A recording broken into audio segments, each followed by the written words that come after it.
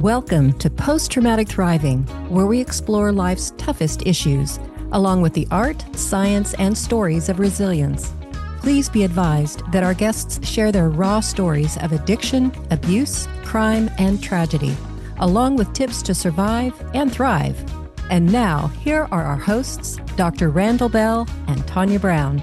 Welcome back to Post-Traumatic Thriving. I am your host, Dr. Randall Bell. I'm joined by Tanya Brown. Hey, Tanya. Hey, Randy. Hi, everyone. Hi, and our welcome back to our wonderful guest, Rezvi. Great. Did I get that right, Reza? Yeah. You got it spot on. Okay. Spot on. Oh, Yeah. I am like feeling good. Good. Which is great. We're in the Thrive stage. Yeah. And, you know, the Thrive stage is my personal favorite of these episodes because we have been through your story, Reza, and I'm going to recap it here, and then you're going to launch us into thriving with all kinds of interesting dimensions to what thriving really looks like. And but we see all the difficulties you went through to kind of get to this spot. And basically, you were born in London with this cool accent. You grew up Muslim, and your mom and dad are there. Everything's cool till you're 10. You have a little sister who's born when you're 10 years old, and that's coincidentally about the time that your dad loses his job as a CPA, and there's some issues there, and so that's kind of a first layer of trauma. Plus, your sister's born with a congenital heart defect, needs open heart surgery, and there are a lot of difficulties with the family, and it sounds like you kind of come from a immigrant family story, coming from Pakistan into London, and a lot of diversity in your neighborhood. Unlike Mary Poppins' version of London, this is an area with some gangs and some sketchy stuff, which you had the good sense and the good parenting to kind of stay clear of. And then you get kind of mugged with your cousin, and a gang comes and steals all your stuff. I mean, you're selling burgers and cell phones and school to keep money coming. I mean, you're just relentless. You're struggling academically. That's a good word. Which is frankly a problem I can relate to, because I'm not a fast learner. I learn, but it takes me longer than others. I think it's fair to say. You miraculously get into the University of Greenwich. I should remember that. The prestigious University of Greenwich, as you say. Well, it's like to an American, it sounds that way. But you have some great assets. One is being that cool, London accent, which in America we love. My son, he said he found out that I had lived in England for a while, and he says, England, that's where people speak foreign language, but you can understand them. No way! Is that what he said? Yeah, I did. That's hilarious. My little boy, he's 21 and headed to UCLA now. Oh, that's fantastic. Good for him. Good for him. Yeah, and so you go for it. You move to the United States, which is your goal. You finish up college.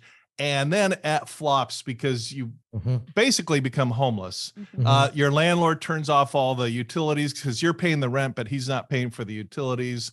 And you have to kind of go back to London defeated. And that's a very low point.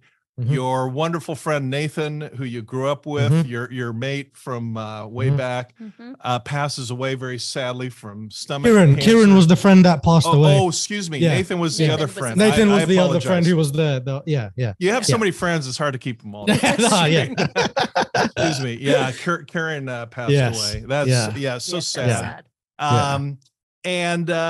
And you want to get back into school. Your family's full of lawyers and achievers and finance people.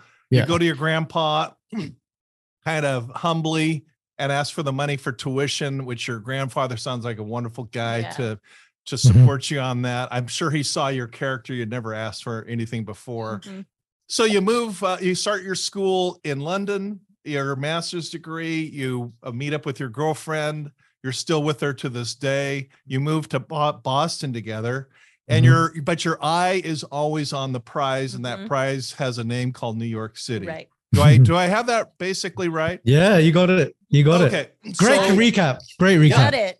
Yeah. There's our recap, but take it away. Going from Boston to New York, you graduated with a master's. Go for it. Yeah. So as we concluded in the last session, so I'm here catching the mega buses, waking up at 5:30, waking up at 4, catching the 5:30 bus, doing interviews, some of which are lasting 15 minutes, and then coming straight back, closing my shift out at Macy's, and this continues for a few months, and then I find an opportunity at a financial institution called Mazars. Well, now it's called Mazars USA. It's a mid-sized accounting and advisory and investment management firm.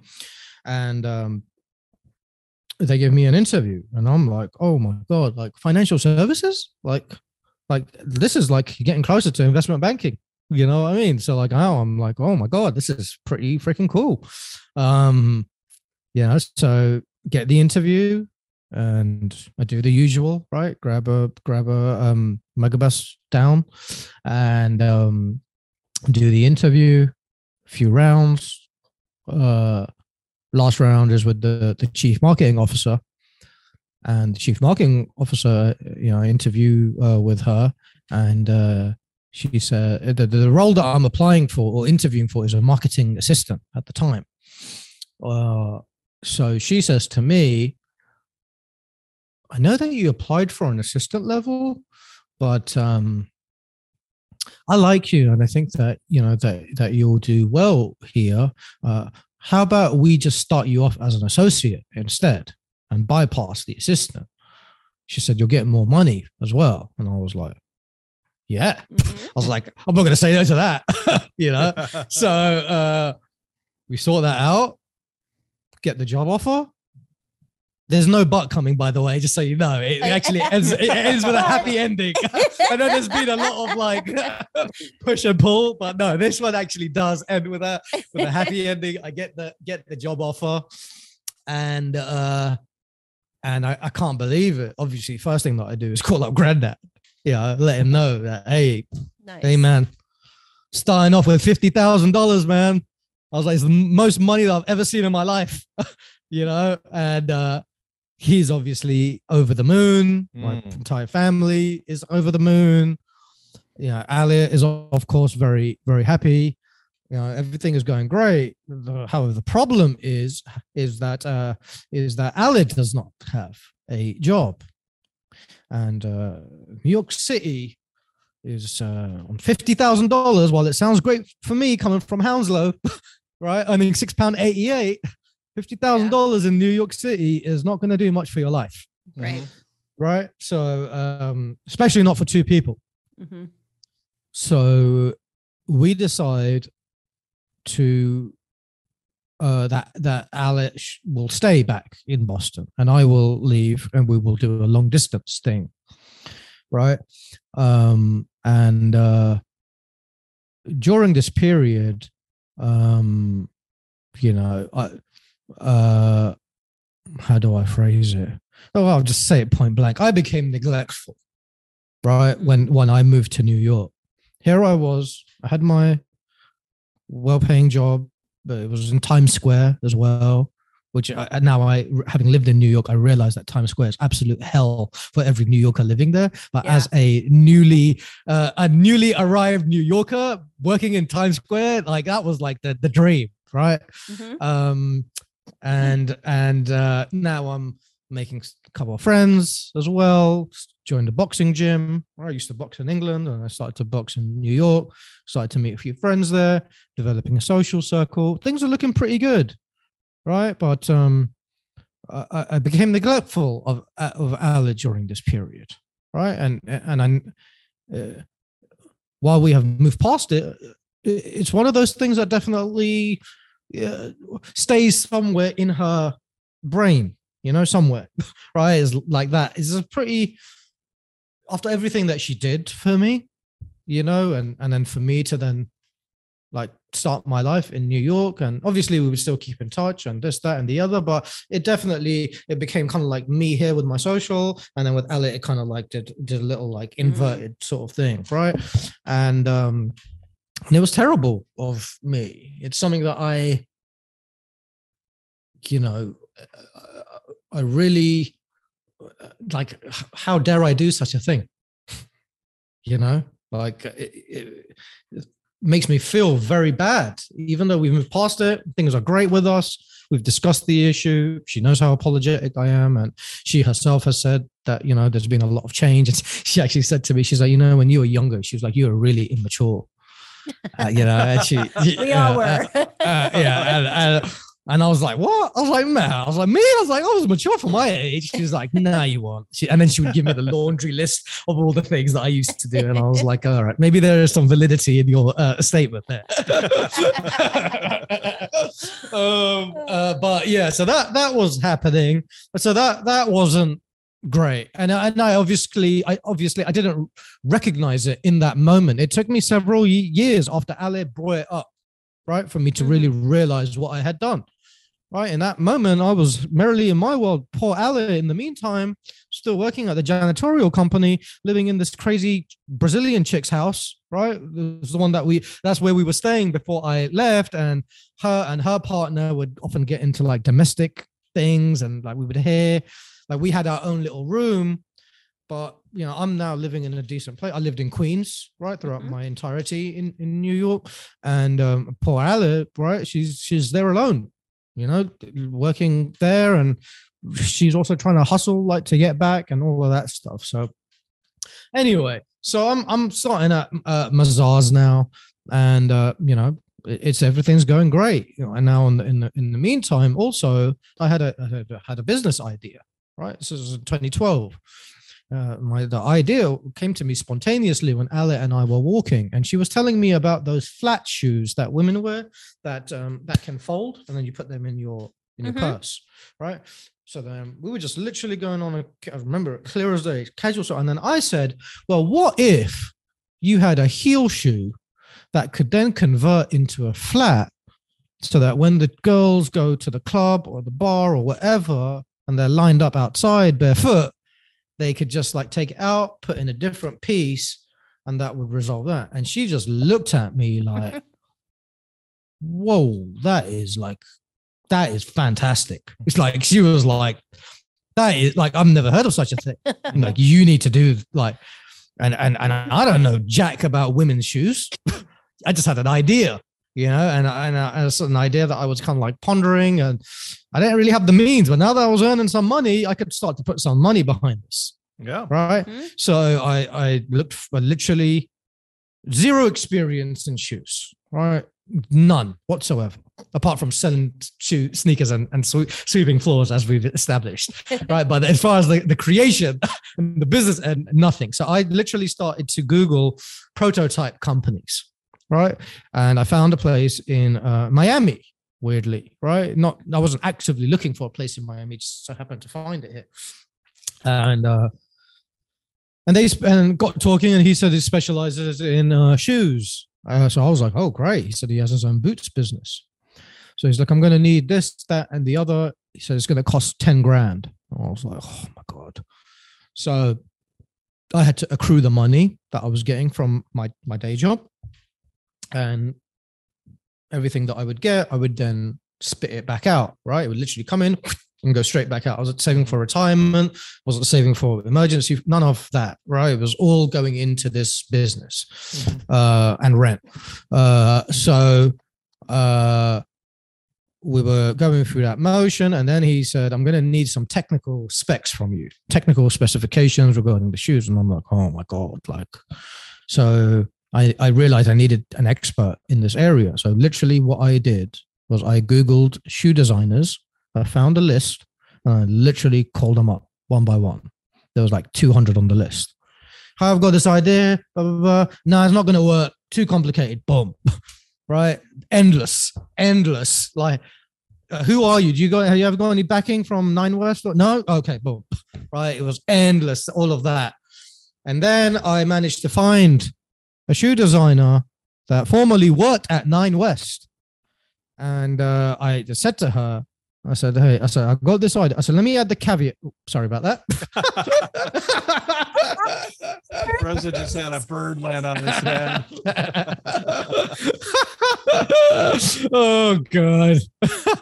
That is cute. And when Alice sees this, she's gonna say, "I can't believe you didn't put her away and you just let her fly I think it's around." awesome. And I kind of call it out in spoken word because 80-90% of our audience is just listening, not watching. Right. Okay. Cool. So I just that's good to know. Okay. Cool.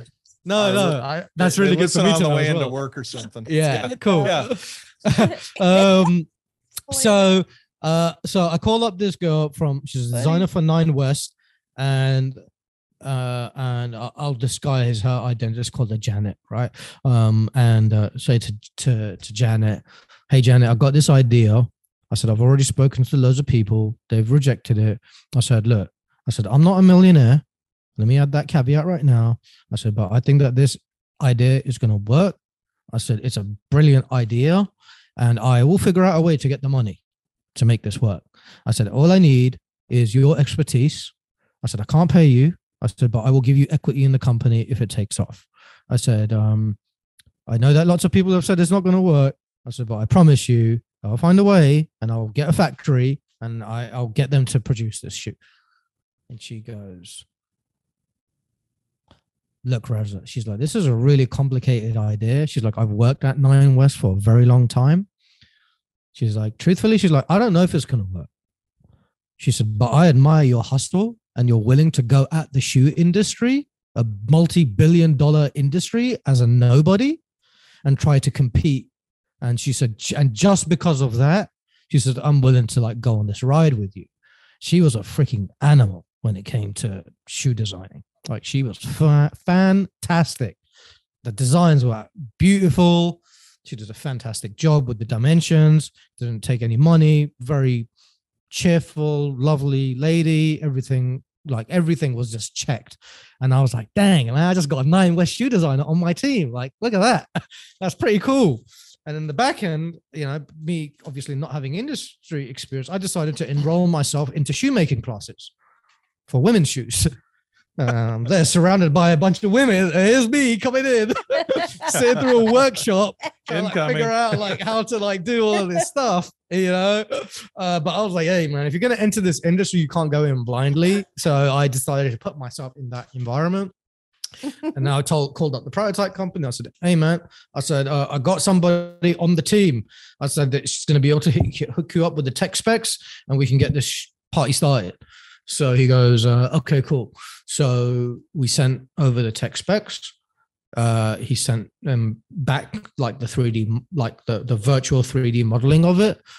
And he had worked in shoes, right? So I didn't really look at the tech specs in too much detail when he sent them back because I was this guy knows what he's doing. We've already given him the dimensions, right? So and takes a couple of months or something, and now he sends the shoe right in a box.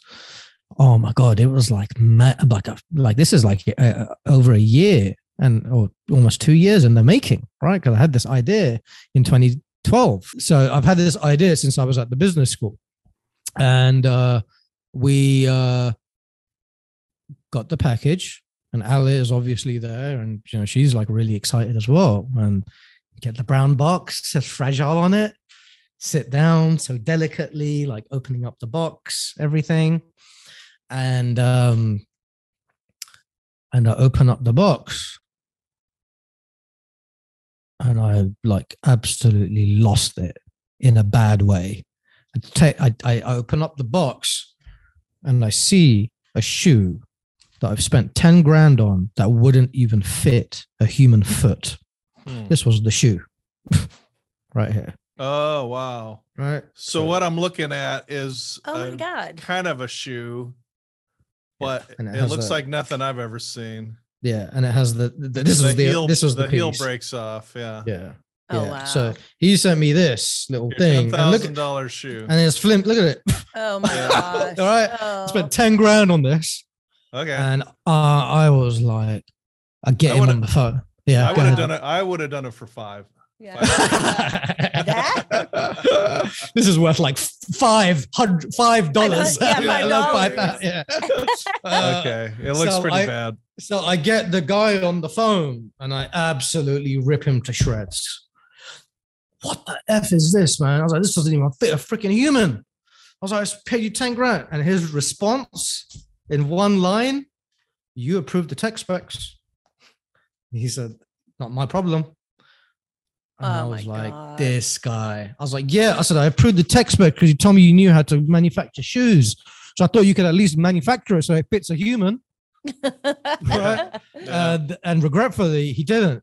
So What a obviously, that was my first lesson in life. I think one of my first lessons in life, which is don't ever trust anybody, even if they say that they know what they're talking about. Always do your own due diligence. Yeah. Always, never go through just blindly. Go ahead, Ren. I think there's a whole industry set up for wannabe authors, or I don't want to say wannabe, that's a derogatory, but new time authors, new time business owners, new time entrepreneurs, new time inventors. Yeah, and there are whole entire industries set up to scam people that are going into something for the first time. It sounds like you kind of learn that the hard way. Yeah, regretfully, but sometimes you have to learn the hard way in order to rectify the issue permanently. And that's what happened. But I didn't give up. So in my mind, I knew I had a brilliant idea. And there was a person called Tanya Heath who had an idea where you could have a boot that wouldn't convert to a flat. So that was the niche element of my idea, is that it could go from a heel to a flat. Tanya Heath's idea was just a boot where you could swap out the actual boot to have different colors. So it still remains up, right? That's the difference. Now she secured $1 million on Shark Tank Canada, right? Wow. For that idea. Every single person I know is telling me you need to go on Shark Tank with this idea, or you need to go on Dragon's Den. That's the UK equivalent of Shark Tank. And I'm like, look, guys, I was like, I've seen the show. I was like, the first thing that the dragons ask is, how many sales have you got? Yeah. I was like, you don't have any sales? I said, they're just going to rip me to shreds. And that's going to be the end of it. I said, it's just not worth it. Now, in the back end, I thought it was a solid idea. So I decided to look into how to file a patent. I knew nothing about IP law, intellectual property, any of that. I did the same thing. Went to Google's Your Best Friend, literally learned about it, just started to reach out to different IP lawyers. And I found somebody who could do the patent. So he sorted out everything for me. And in the meantime, I'm now trying to find another manufacturer who can create a better heel shoe. So I'm going through the same process, and I find a German company, and I call up the German company. And meanwhile, I'm still employed. Just remember, I'm still employed doing my full-time job while all this is going on. So I'm working around the clock, basically. Right. And I'm working on this in my lunch while I'm in the financial services job and all of that stuff. Right. So, but it's a brilliant idea. And I think I believe in the potential. Right. So going after it, and I call up this German company, and the German company says, we can't do this, but we know a guy that does out of the box shoes for like Nike and Under Armour. And perhaps he might be able to assist. So gave me the number, and I called him up. His name was Norbert, right? Thick German accent, the thickest that you could ever imagine. And I called him up. He goes, "Hello, yeah." And I go, but I was like, I was referred to you by blah blah blah. Oh yeah, okay. How can I help you? And I gave him the synopsis of the idea, and I kind of went into the same sort of like plea that I went with Janet when I tried to get her on board. And I said, man, I said, I know that you work with Nike. I know you work with big brands. I said, just take the risk on me, man. Like I said, I'm going to give you my all. I said, I don't know if it's going to work. I said, but I'm going to hustle to make it work. And he goes, okay, Reza, yeah, this is what we can do for you. Yeah. Okay. I like you. I think you have good personality, and okay, I work with you. And I was like, oh my days. I was like, I just got this major factory. He's based in Indonesia. And apologies for my German accent for anybody, for any of the German listeners. I think it started off German and then it went into something else. Who knows? We got the Ah. idea. So I called up Janet and I was like, you're not going to believe this. I just managed to bag a major factory that is willing to do everything. And these guys are legit. So started to basically get everything started. I told him about the problem that I had with this guy that messed up the first prototype. He said, that's not going to work. He said, we need to start from the beginning, unfortunately. He said, I can't do anything with that. So literally had to start from scratch. And then, man, I started to get these hefty bills coming through. 10 grand, 15 grand, 20 grand, 25 grand, right? These big, hefty bills. And it's all coming out of the income that I'm getting from the financial stuff, right? So even though I'm earning decent money, I'm not pocketing or living much of a life per se, right? Aside from visiting Ali and then also like paying rent. But I wanted to get this thing off the ground, right? So before I get there, so he then started to send me 3D models, and they were looking really good, right? And we got to the phase where he mailed me the prototype, and I'll show you. So because it is so technical in nature, like to get a heel to go down to a flat because of the pressure and the stress that your foot puts on, right? So imagine to have something that's sturdy enough to hold a foot in its upright position, but then also flexible enough to go down. It requires an immense amount of R&D and technical elements. So what they did was instead they created two separate shoes, right, which was a heel and a flat, and they showed me how it would look with the insert coming out of it, right? So then he mailed me the new prototypes, which actually thankfully looked like a real shoe, and these were the real ones, right? So as you can see, right, they actually look like a shoe, and I just put side by side. This is the 10 grand one, right, and this is the real one. And here you can see that it has the insert, right? So that, and then it slides in, and then the flat also has an insert underneath, right? Got it. Yeah. So they look a lot more like real shoes. Real shoes, yeah. So at this moment in time, probably spent about 50 grand of my own money on this. Roughly, everybody's saying to me, you need to get an investor. I'm like, man, I was like, I don't know those types of people.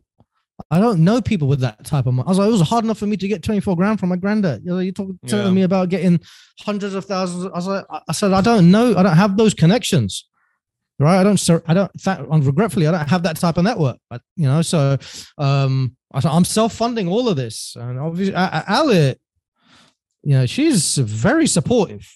Imagine, right? Like your partner has dropped 50 grand on an entrepreneurial endeavor, and we don't have a house. Meanwhile, Ali's living in with a crazy Brazilian chick, right? And her crazy husband, right? Who get into fights, and I'm spending money left and right, and she's supporting me. Like she never once said don't do it or anything like that, right? So, and she's always been very supportive of my entrepreneurial endeavors, even regardless of how outlandish and costly they can be at times.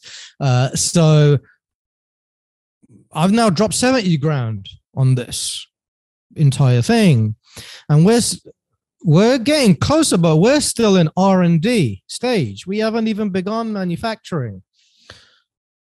And I had to have a really long, hard think about this, and it was a really difficult decision, but I had to walk away from it because I couldn't no longer spend the amount of money.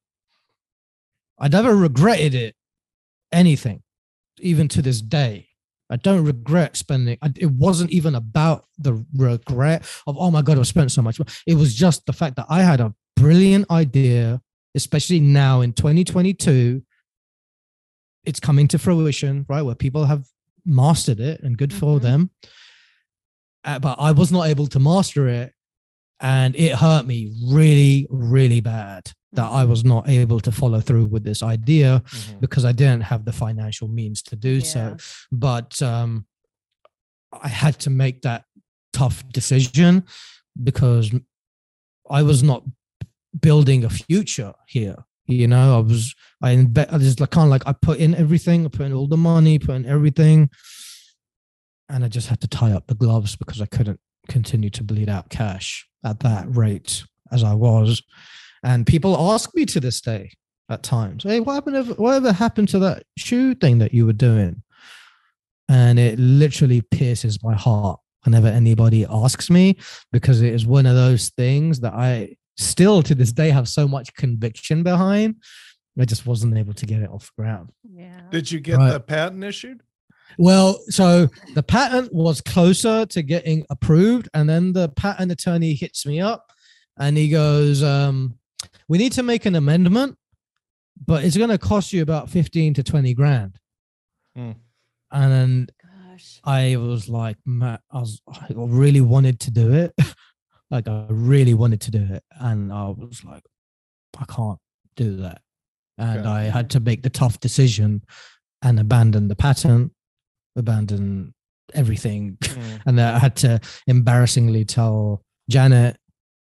I gave it everything that I could, and Janet took it like she was a great person, like she wasn't sour. I had to tell Norbert, right? And I just felt really bad because all these people trusted me and I convinced them, and I wasn't able to fulfill my end of the bargain, you know?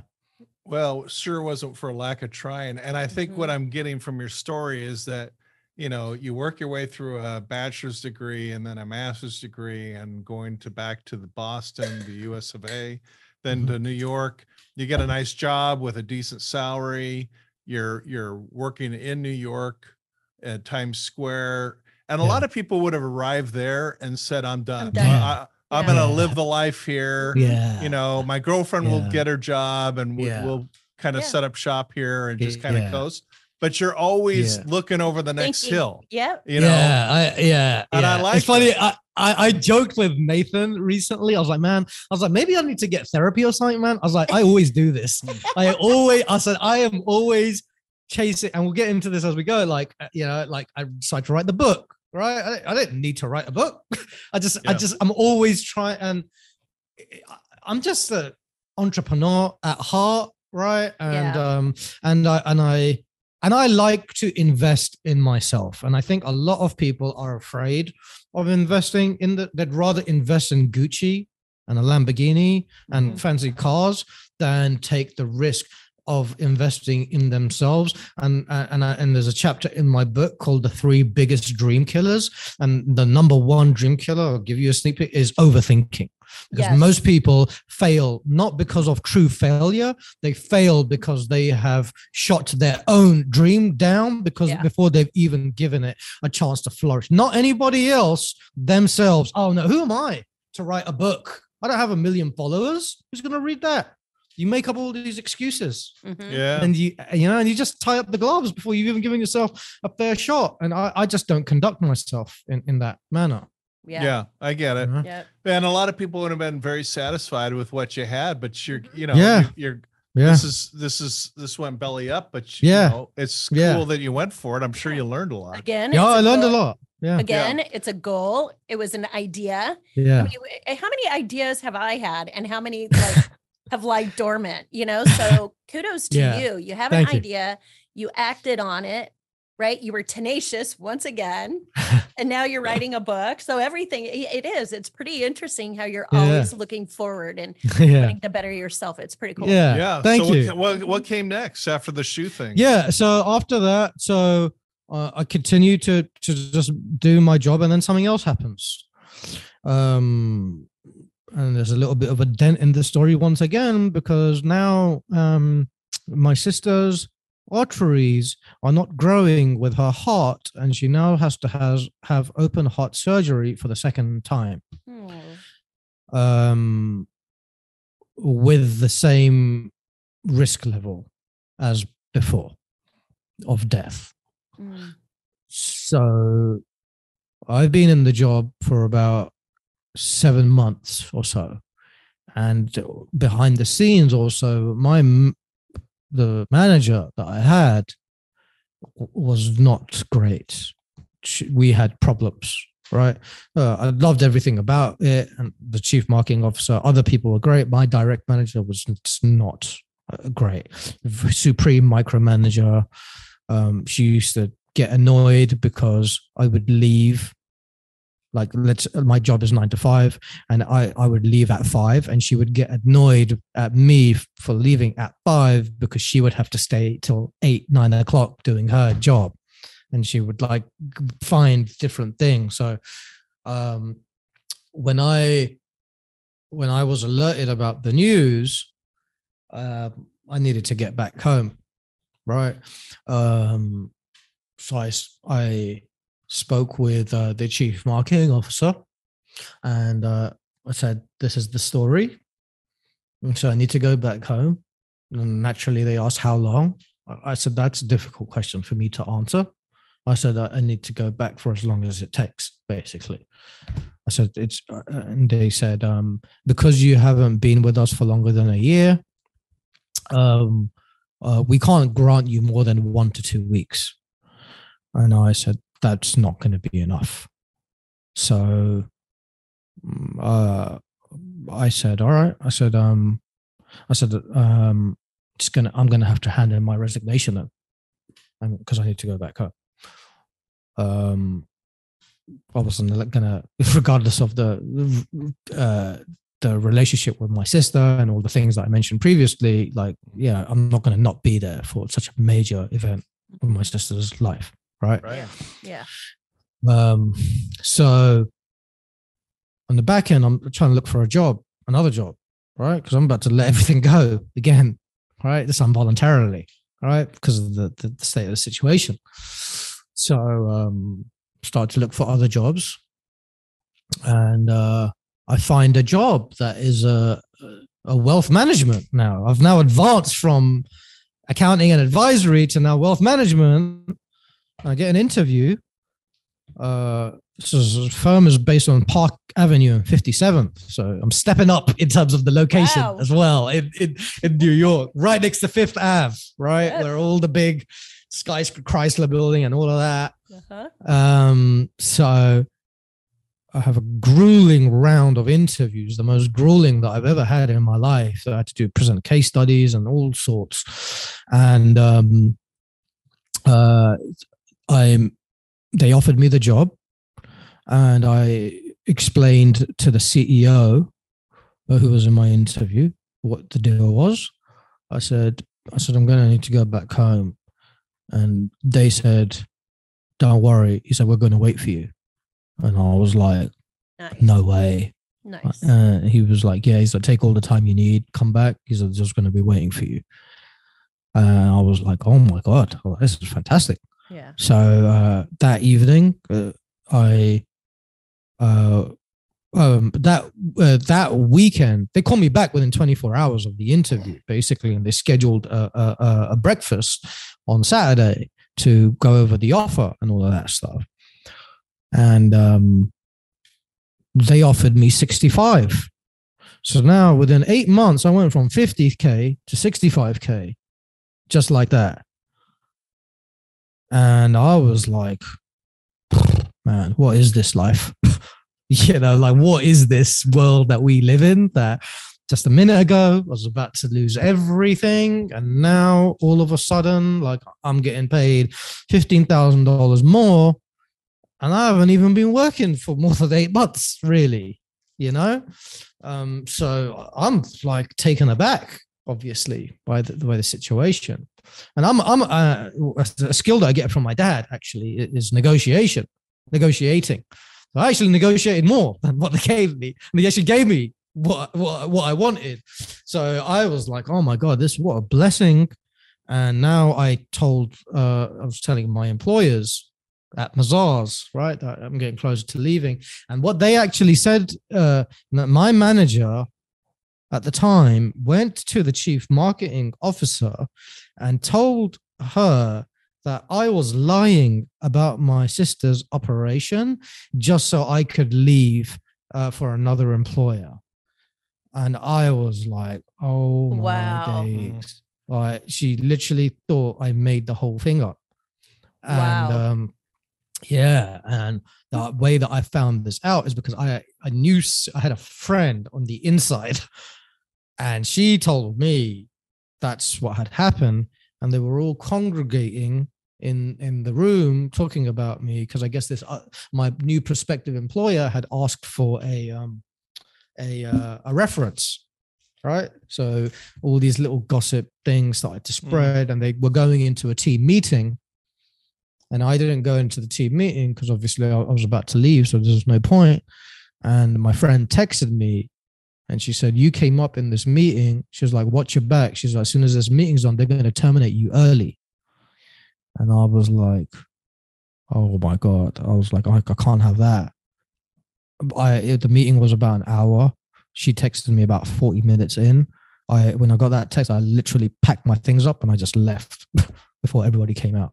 And I vacated the premises. But I couldn't believe that somebody thought that I would go to the extent of lying that my sister's having open heart surgery because I didn't have the balls to tell them that I was going to another employer. Like, how outlandish and outrageous is that?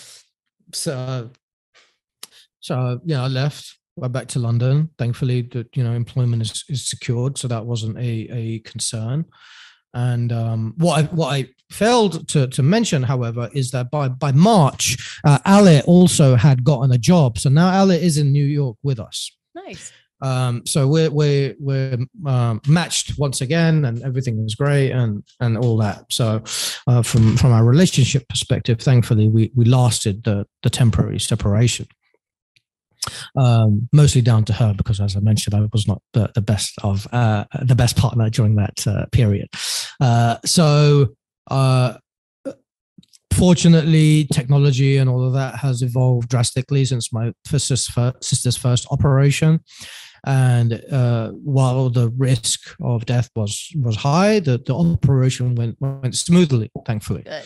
And now she's doing very well in life, and thankfully operating normally, and very smart, bright, talented, and has a great job. And she actually graduated with a first-class degree, which is basically a 4.0 GPA earlier this year. So awesome. I then go back to my job, my new job. And I'm doing pretty well there, right? So my role there was basically to close the prospects. And I had a pretty good knack at building relationships with people. And it happened very abruptly because the person that was originally responsible for it had left. And then I just became the next in line to take it over. And people would tell me anything. And I would ask very personal questions on the phone call. And my boss, who was one of the owners of the company, she would say, Reza, she's like, I don't know how you do it. She said, but people will tell you anything. Imagine, this is a first call. I would find out how many kids they've got, how much money they have in their retirement account. Do you have an estate plan? Do you have 529s? Right? When are you planning to retire? Right? What's your income? Is that bonus? What's your rent? What's your all of these things? And they would just tell me everything. And I would never once pitch the company until the very end. I would always listen, ask questions, and everything was going very favorably.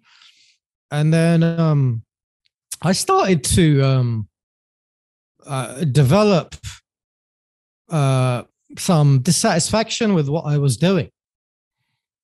I had now checked the box, right? I want to do this, and now I'm doing it, and I'm like, I don't know if I want to do this anymore.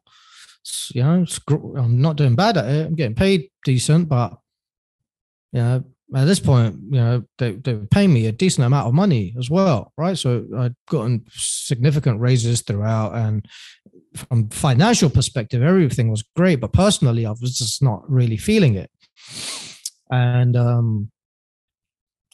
I decided to do a bit of self-reflection of kind of what do you really want to do, man? In life. And at that moment in time, I became really passionate about health and wellness, right? Just from a science perspective. And I really enjoyed how the body works and all of that. So I was like, you know what? I think I want to be a personal trainer. Imagine going from wealth management to personal training, right? So I decided to follow through, and I ordered all of my study material. I did my due diligence. I figured out what I wanted to do, and I had a call with my dad, right? And I called up Dad, and I was like, "Hey, Dad," I was like, just want to let you know, I'm going to start to explore something else. And he goes, "Oh yeah." He's like, "What's that, mate?" And I go, I think I'm going to have my crack at personal training. And he goes, "You fucking what, mate?" He's like, "You've got an MBA." He's like, "You've got an MBA and you want to do a shitty little training job?" He's like, "Have you lost your freaking mind?" He's like, "What is wrong with you?" I was like, "Yeah, man." I was like, "I'm just not feeling it, man." I was like, "It's not all about the money." He's like, "Oh yeah, it is, mate." He's like, "It's all about the money, mate." Yeah. Right. So, and I'm like, "Well, man," I said, I ain't calling to get your permission, man. I said, "I'm calling to let you know that this is what it is." I said, "So either you could support it or not support it." I was like, "I'm just letting you know that this is what's happening." And obviously he wasn't happy with my answer. But then they saw that I was going for it. Now, this is the thing about my dad, right? He may have his feelings about certain things, but once he sees that I'm going after it, he will get behind it. Nice. So, and this is again where my dad's risk averse personality comes. "Oh, you're cushy right now. You're earning 6 figures. Man, you're good. The hell do you want to do that crap for? It's sitting around in the gym, helping people with their bench press." Like he just viewed it as what it was. He didn't really care about the feeling and the emotion and the fact that it would bring me happiness. Right. He just thought that's a deadbeat job. Basically. It was kind of like the same discussion as when I first told him I wanted to do marketing. Right. It's literally a replica of that discussion. So I did start to do it, and I started to study, and on top of that, I also began to get into mentoring too. So I signed up to a mentor program called iMentor in New York, where I would mentor. You'd basically be paired with a kid, and you would be the first generation going to college. And from a low income part of New York City, I was paired with a kid up from the Bronx. His name was Joseph, really smart kid. He graduated and first, like, in his family. And Joseph and I still have a relationship. And that too was important to me, because I was like, I've been through it and I didn't have anyone to help me or guide me or serve as a mentor. Now that I am in a better position in life, I want to help other people, specifically those that are coming from low economic environment, because I know how hard it can be. And my story isn't even remotely close to what people go through. Mm-hmm. Right. Like I can admit that people go through far, far worse than anything that I've endured. I had both parents, right? Some people don't have that. Some people's parents are abuse substances, right? There's a whole host of things. So in comparison, my situation was a walk in the park. So I wanted to be there for those types of individuals, and I really enjoyed going there every day and talking with Joseph and helping him navigate school challenges and just life in general. And even to this day, I'm like, hey man, I even said to him the other day, he told me he had an interview, and I was like, what? I said, why haven't you done the interview? He said, oh man, I need some clothes, man. He's young, right? He's young. He's like, I don't have any clothes. I was like, how much you need, man? I said, I'll give you the money. And he's like, oh, no, man. Right. So like, for me, it's not just about being there. Like, I'm willing to I'm not a millionaire, right? But I'm willing to financially help other people. I don't view money as a value. right? Again, I'm not millionaire, but I want to help and really help, and not just say that not just talk, not just give fluffy sound bites, like most people do. I'm just being real. I really want to be able to help and provide tangible assistance and not just talk about it and all of this stuff, Yeah. So if somebody's interested in iMentor, where do I guess they go to iMentor.com or? Yeah, I think it might be iMentor.org. And I think that they have different, it's not just in New York City. I think that they have them around the country in the US. Mm-hmm. And now in Florida, I'm part of an organization called Take Stock in Children. Mm-hmm. Nice. Which is affiliated with Big Brothers and Big Sisters. Same sort of concept. So either of those two. And I know that Take Stock is also trying to expand into other cities too.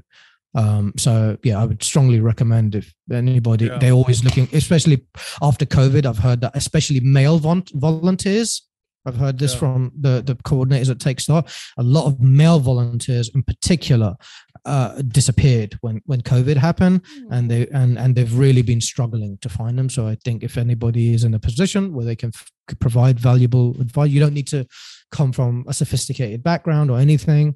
You just need to help. That's I think that's awesome. You're doing that because I mean, you did check the boxes. You wanted to get to New York, Wall Street, all that. You did that. You got the 6-figure income you've been dreaming about. You made your family proud, but then you kind of followed your heart to where you wanted to be as in terms of personal training. We haven't gotten into other aspects of your businesses, but at the same time, you have this heart for helping the kids who are struggling that didn't have some of the advantages you had growing up in London. Yeah. And that, quite honestly, when I wrote my book, I didn't write the book to become famous or any of that. I wanted to get into the realm of motivational speaking specifically for low income people. And in my mind, I think about things strategically, right? In my mind, I thought, well, who's going to allow me to speak in front of people? Like, who am I? Like, they don't know me. And in my mind, I was like, I'm going to write a book. I was like, that way I can talk about my story, and then that will then give me a little bit of credibility, and then I can then leverage that. This is how my mind sort of worked. Is that I can leverage that and then go to different schools and institutions and try to speak to people. Like, my big aspiration, if you have anybody listening, is to become a TED speaker. Like, that is really like one of the things that I would love to do, and just talk about these things. And within the book, I really go, not just talk about my story. I really, I have editor's notes within each chapter where I literally interpret the chapter for the audience and how they can apply it to their lives. Because I don't want to just tell a story. I want to make it actionable. I want people to understand, right, how they can apply this. Let's talk more about your book. First of all, you've mentioned it a few times, but tell us the title and tell us about where people find it and So it's not out yet. Firstly, all right. Yeah, I just finished it, writing it last weekend. Okay. So it's called "There's Always a Way." And I'm in the middle of exploring the best way to, again, this is all new to me, right? The whole, and perhaps I can speak to you guys about this afterwards. Maybe you can advise. But I've been trying to figure out the best way to get it out there. And I have an editor who's kind of been helping and guiding me in terms of, how best to go about it. I started writing it on March 12th. And I finished it 4 months later. It's about 20 chapters. It's essentially a chronological story of my life, along with actionable tips and checklists and things of that nature, so that people can really take away from it. Again, my intention was not to become famous or any of that. It was more so to just write it. And really, my main goal is to get into the speaking arena, where I can really help on a personalized level. Yeah, I love it. Yeah. I love that. I like your title. Yeah. Thank you. I'm a big believer in branding and titles, because if you hit it, you hit it. And if you don't, that's a problem. At the end of the day, there's always a way. There's always a way. That gives you a sense of optimism, right? In the title. And I have a thing where I said this to Nathan the other day. I said, that experience that I had when I was in my first failed attempt, I say it's my biggest failure in life, but it's also my biggest accomplishment in life. Mm-hmm. Because when I walked out of that situation, and perhaps this is not a good thing, but I literally walked out of that situation and I felt I'm bulletproof now. Right. Yeah. There's not many things that are going to phase me after enduring that. And I was speaking to Nathan not long ago, and I said to him, in my opinion, I said, everybody needs to get burned once really bad. Yeah. Because through that come the learning lessons. Like I always say, don't tell me what I'm doing good at. Tell me what I'm doing bad at, because that's the only way that I can improve. And it's only through failure can we really understand and take away lessons. And unfortunately, throughout school, specifically for young men and women, through academia, we are in our minds coded to believe that failure is inherently bad. You see a big red F with a circle on the paper, bad, right? And it's ingrained in us from such an early age, and therefore people naturally associate failure as being negative. I do not view failure. I view failure as stepping stones. Yeah. And there's also another saying that people say, and which I strongly disagree with. You know, everybody says, "Oh, hard work always pays off." I said it doesn't. It doesn't always pay off. Yeah, sometimes you flush it. Yeah. Yeah. But I'd say that there's a word missing from there. That's the hard work and persistence pay off. Most people, if they failed as bad as I failed the very first time, they probably would have never have gone back a second time. You know, and I think, true. The question then becomes, how bad do you want it, man? You know, like how bad do you want what you're going after? Because regretfully, again, within the book, I have a very real perspective. It's not a rosy perspective on life. And I think that a lot of motivational speakers in particular, they paint this really rosy picture of how you can be anything that you want to be, and they leave out the fine print, right? Of all the sacrifices and the grit that it takes to get there. And the other thing is they spread a lot of the, and I'm not naming anybody in particular, but they spread this gospel, right? But I think a lot of these people, they wait until they reach the pinnacle of success to write a book. They don't write it while they're going through it. I'm going through it right now, right? I got laid off not long ago. I talk about it openly in the book, right? I got laid off. You know, I'm not writing. I'm not flying around in a private jet while my secretary, organizes my calendar. You know what I mean? And I think that a lot of people they need to understand more the realness behind like chasing after your dream. And I believe anything can happen, and I do believe that there is always a way for absolutely anything in life. But it requires an immense amount of sacrifice and an immense amount of perseverance, and above all, an immense amount of discipline, personal discipline, right? Are you going to be willing to fight through challenges, right, that you're facing or not? Because if you're not, and you dream of being an entrepreneur, you might as well tie up the gloves right now. Yeah. You know? We could be motivated all day long, but if we're not dedicated, and if we're not disciplined, if we're not persistent and consistent, it's like you can be motivated. I'm motivated every day, it's like, but if you don't put it to work, if you don't put it into action, then it's just motivation. Well, for sure. Tell us more about, I know that you are the CEO and co-founder of Haymaker Media. Yes.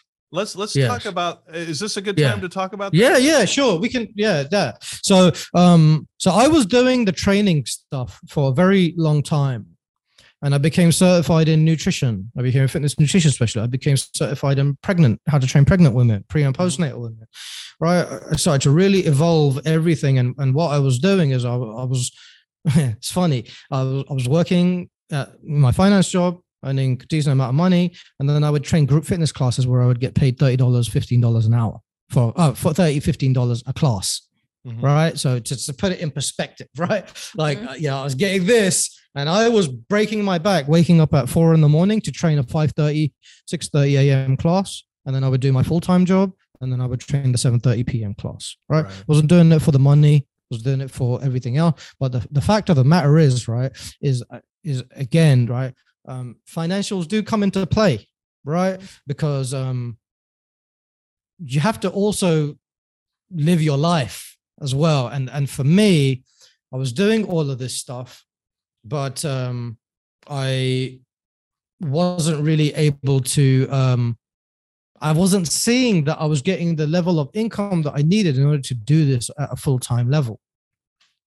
So one thing that I'll mention before we pivot to the agency, if I may, is I had another crazy idea, right? When things were going too slow for me on the training front, I decided I wanted to open up my own gym.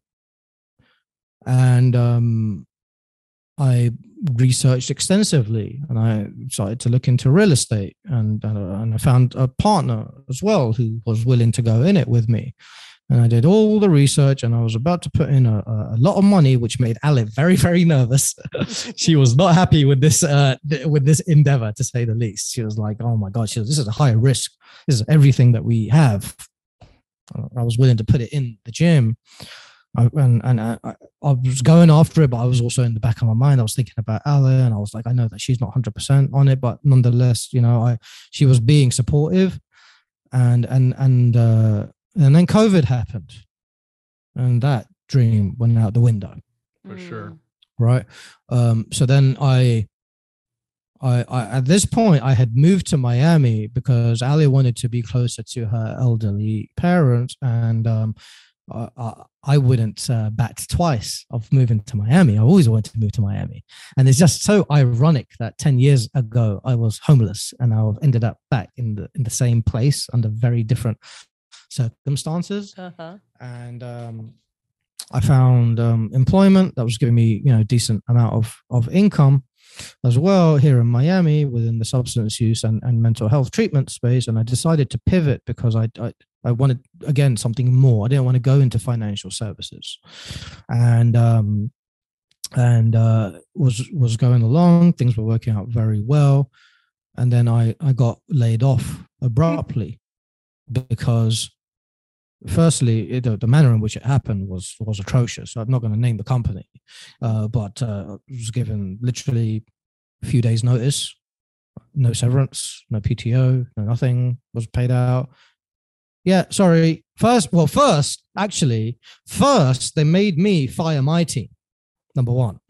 First, I had to fire my team, and they put me in a very difficult position. I'm a man of integrity. That is first and foremost the most important thing to me. I'll never do anything that compromises my integrity for financial or material gain ever. Mm-hmm.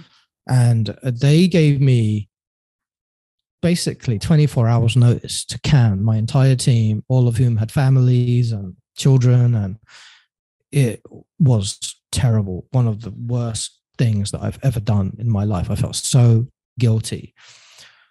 And as I was speaking to one of my team members, and I asked, and meanwhile I'm still training, right? I'm still getting in whatever I can with like personal training, but nothing really material. At this point, I'm doing it because I really enjoy it, right? But I speak with one of my team members, and he says, I asked him, I said, what are you going to do, man? Now, I said, anything I can do. I can try to do my best to introduce you to people, anything, reference, let me know anything. I'm willing to help you. And he goes, yeah, I think I'm going to do this marketing thing, man. He's like, I was doing this for a while and, I got paid a decent amount of money in a few months. I think I might go all in. He told me how much money he got paid. And I was like, holy shit. I was like, dang. I was like, was like, I said, I need to get into this action. And that's when I realized, like, this could be the bullet for me to that will take me to the point where I'm an entrepreneur. I'm a failed entrepreneur currently, right? Because at this moment in time, I've attempted so many things. In fact, Ali, not long ago, was saying, she's like, you've thrown so many things at the wall. She said, and nothing has stuck. She said, this is the first time in 10 years that you have found something that finally sticks. And the feeling of like, oh my God, this is like within real reach. So then I had a very close friend of mine who was working with me. His name is Richie. Mm-hmm. He was working at the same place. And I had to fire Richie after I just got him this job. And let me just talk about Richie real quick. Richie comes from the hood. The hood. The Hounslow ain't nothing compared to where Richie's from. Right? It's from the School of Hard Knocks. Very talented, creative graphic designer. I had an opportunity on my team, and I managed to convince my manager to give Richie a shot because my manager trusted my judgment. So I managed to get Richie basically a full-time corporate job. He was like me when I moved to New York. He's like, oh my God, man. He's like, I'm actually like, I've got a corporate job now, man, and like decent money, like he's never seen that much money before in his life. So then to the fire, this is my friend, right? Like close friend. I'm like, Rich, man, I'm sorry, man. I was like, it's not my decision, man. And he didn't take it personally. And that hurt me. And then I spoke to my other colleague who mentioned this marketing thing. And then I called up Rich. I was like, hey, Rich. I was like, I got this idea, man. I said, you're a creative mastermind. I said, I've got like the marketing strategy brain. I said, how about we create our own marketing agency and we just go at it full time? And then Richie was obviously all in. He's unemployed at this point. He's like, all right, yeah, what have I got to lose? But also he was also very excited about the possibility of starting something, because he said to me, he's like, I've always wanted to do something like this, but I don't possess the business mindset. Mm-hmm. He said that you're in this with me and you can kind of coach me on certain things and I can cover the creative and I don't possess the creative. We went in and we created this full service marketing agency, and thankfully it's doing very well. So, it's called Haymaker Media with an E. So HEYMAKER media.com. And we specifically focus on growing businesses and that was something that was important to both of us because we know the grind, right? Yeah. We know how difficult it is when you're an entrepreneur, and I always lead with value. I want people to get meaningful value out of what I'm providing, regardless of whether you pay me or not, right? I believe in building relationships first, and then the rest follows, right? And we started it, and thankfully it's doing pretty well. And we're putting a bit more energy. We've brought in a couple of other people, and ironically, these were also people that were terminated from our prior employment. So I was like, all right, guys, jump on the ship. So all these people that were sort of like in the same position, and this is really important for me, right? When people ask me, what's your definition of success? For me, people say it's lonely at the top. I say there's room at the table for everybody to eat. It doesn't need to be lonely at the top. Like for me, it's important that people around me are leveling up with me as I level up. And that for me is my definition of success. And it's funny because I was speaking with a really close friend of mine, and he said, man, he said, I look at you, man. He's like, you're successful, man. He's like, I want to be like you, man. And I was like, whoa. I was like, you so there's some dude behind me? Like you talking to me? I was like, bro, I ain't successful, man. I was like, I appreciate you saying that. but but I said, I'm not.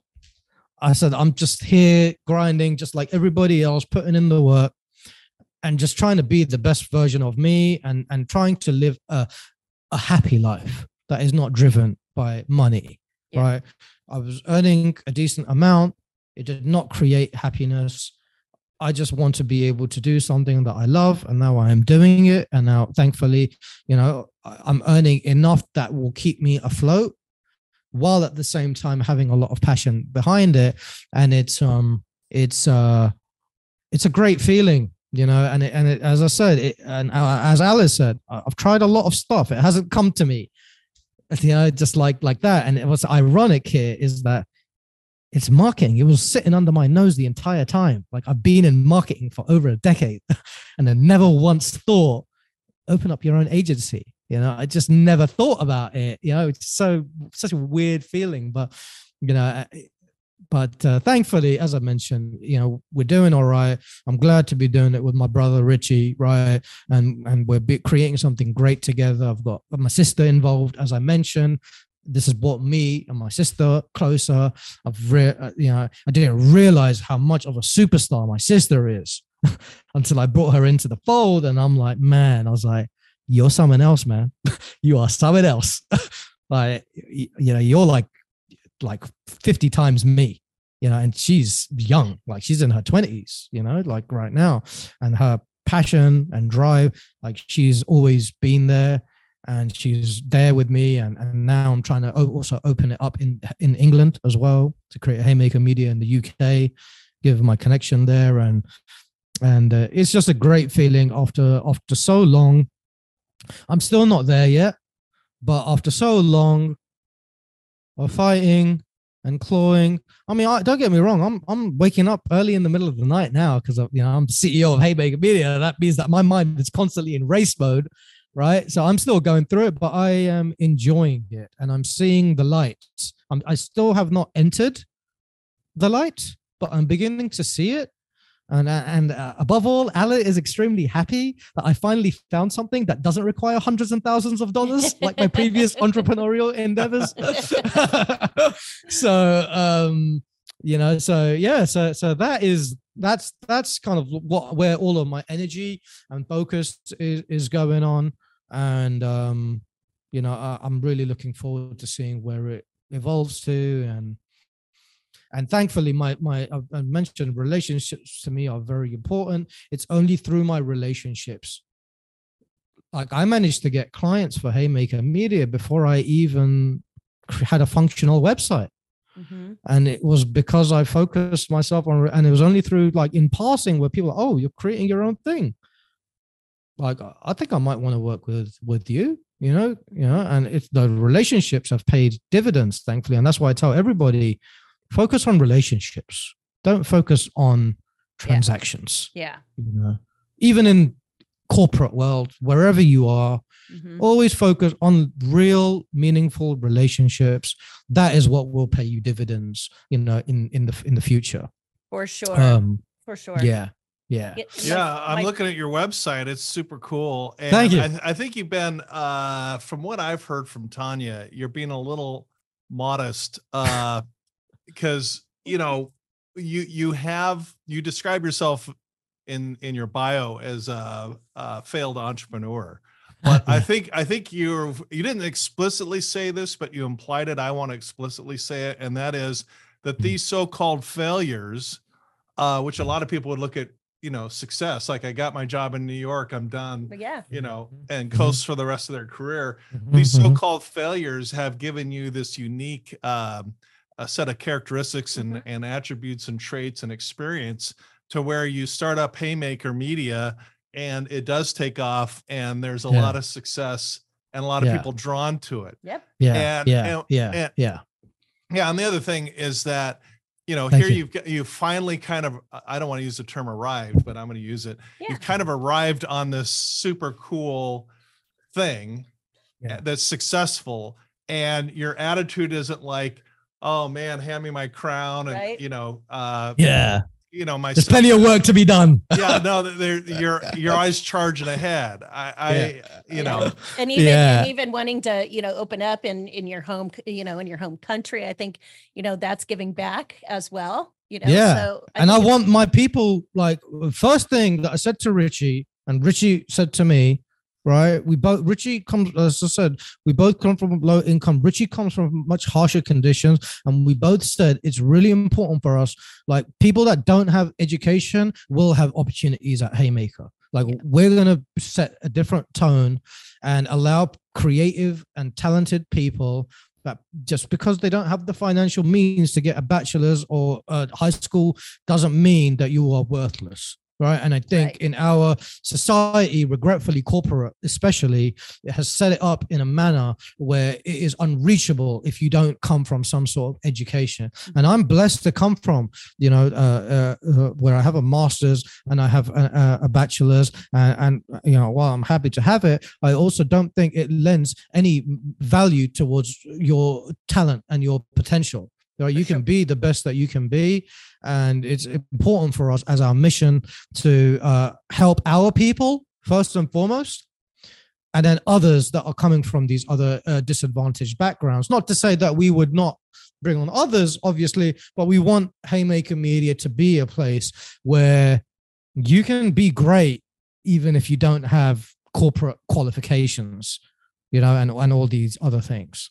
Absolutely. You said something really poignant before, where corporations are more focused on, majority of them, I'm generally speaking, they're more focused on the transaction instead of the relationship. My former employer, same thing. They were so focused on the transaction instead of me going out there and building relationships with people, and they didn't see it like that. And I'm like, okay, your loss, not mine. Yeah. And that's unfortunately just the way that it goes. And that's why it is and has been so important for me to work for myself, because I'm not going to let somebody else dictate my worth. And that's, and unfortunately in corporate world, that's how you wait for that 3% raise. And I'm not knocking anybody's hustle, right? Everybody's live your life, however, whatever brings you happiness, that is the most important thing. Ale, for example, she says it word for word. I work for my vacations. She loves the stability. She loves the comfort, right? That she loves it. She's happy with it. That's great. I am not. I'm happy to live a roller coaster of a life and work for myself and create my own worth, even if it doesn't mean that I'm caking $100,000+ even if I'm making 60 or 50, or as long as I'm making enough to survive and eat and live comfortably, that is really the most important thing. That's a good message. Yeah, I'm so glad you said that, because I did a book called Me, We, Do, Be, and it did pretty well. And I did the Today Show and a bunch of media on it. Cool. But one of the statistics in the book is we surveyed 5,000 people around the world in Canada, US, UK, and Australia. And we correlated different things together, daily habits with measures of success. One of the things that came out of that research was that if you have enough money to pay your basic bills, and that varies around the world, wherever you are, but just paying your basic bills, you are statistically as likely to be as happy as a billionaire. No way. Yeah. And cool. There's no correlation. And I love what you just said, because it's like, as long as I get enough to pay my bills, my basic bills, I'm happy because I'm doing what I'm cut out for. Right? Yeah. And you know what else, since you're bringing this up, and I have a book, I have a chapter in the book on financial literacy, right? Because a lot of people, specifically in America, do not have this whole credit card debt situation is astounding to me. Yeah. Like, you don't see that in the UK. I find it so amusing. And rightfully so, but I still find it so amusing that as part of women's dating criteria, good credit often is a checkbox.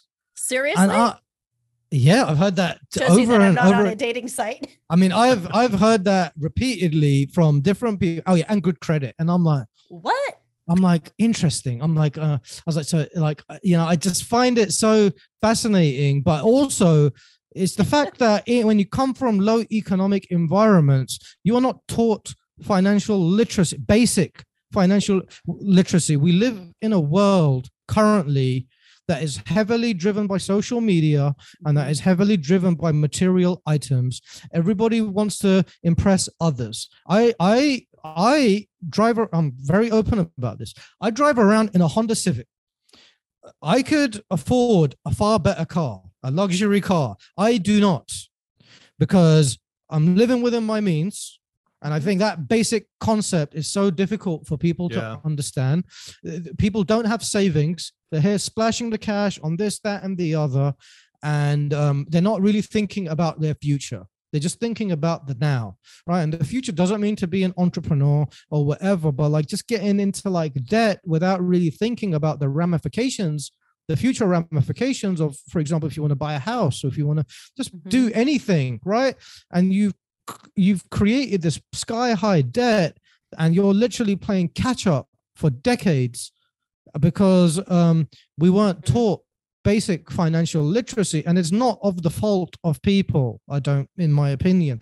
It's the fact that in schooling, and especially again coming from low economic environments, you're not taught about this. I only know because I worked in wealth management and I was surrounded by very wealthy people and I observed their every single move. And then it's only through those observations was I able to then regurgitate it back to my people and be like, hey man, you need to get this. You need to get a will, man. It's not just for rich people. That's, there's all these different things. And, and to your point, Randall, I think that a lot of people, they don't think about it from a financial literacy perspective, and regretfully, it's largely due to the way that social media has conditioned us. Yeah. And we live. I mean, I've seen my whole life people that try and put on the show with the the cars, particularly. And that's such a dead giveaway that there's not a lot behind that facade. Yeah. Sure. And Miami is the epitome of that type of place where somebody has multiple people have said to me, especially when I moved it, it's a very sunny place with a lot of shady people. Yeah. kind of like Orange County. Yeah. I was talking to somebody the other day where, we're talking about like extravagance, right? And I was talking to somebody the other day who lives in San Diego, and I was doing like a compare contrast because San Diego is very different than Orange County. And he goes, every time I'm having coffee at Starbucks in Del Mar, he goes, if I see a Lambo, like a Lamborghini or a Mercedes, it's like, they're not from San Diego. It's just different. Here in Orange County, everything's very flashy and everything's like out on the table. So, I think, to some people, success is one thing, and to another, it's if it brings you true happiness, that's fantastic. The fact is that it does not. You do it for other people. Right. Yeah. Most, well said. at least. Well said. That's true. Before Reza, before we let you go, I'm glad we ended our ending on kind of a high note of Haymaker Media, because that sounds it is brilliant. You've got a lot of understated success there. But there were two things I wanted to kind of go back to a little bit and address with our audience. Yeah. I have two things. The first one is, I know you went through a period where you got really overweight. Yes. Can you kind of talk Sure. through that? Yeah. Thank you for mentioning that. I completely slipped my mind. So, so this happened 2 years ago, roughly. So it's a very sad story, firstly. So I hate to go from the Haymaker to completely down, but what had happened was I was doing my thing. This is prior to Haymaker. I'd already moved to Miami. My dad calls me up. This is we're in the heat of COVID, right? That's all-time high, and not sure if your viewers or listeners are aware, but the UK got absolutely hammered by COVID, similar to New York City, right? And I think of New York City, and that's exactly what happened in London, except due to London's government, they handled it very poorly, and it just got absolutely out of control. So my dad calls me up spontaneously and he says, your grandparents had a fall, and they both were they were both we had to call up the ambulance, and both have been admitted into the hospital in different wards because of COVID. He said, it might not be a bad idea for you to come. He said the other thing also is that your granddad had a stroke last night and he became unresponsive.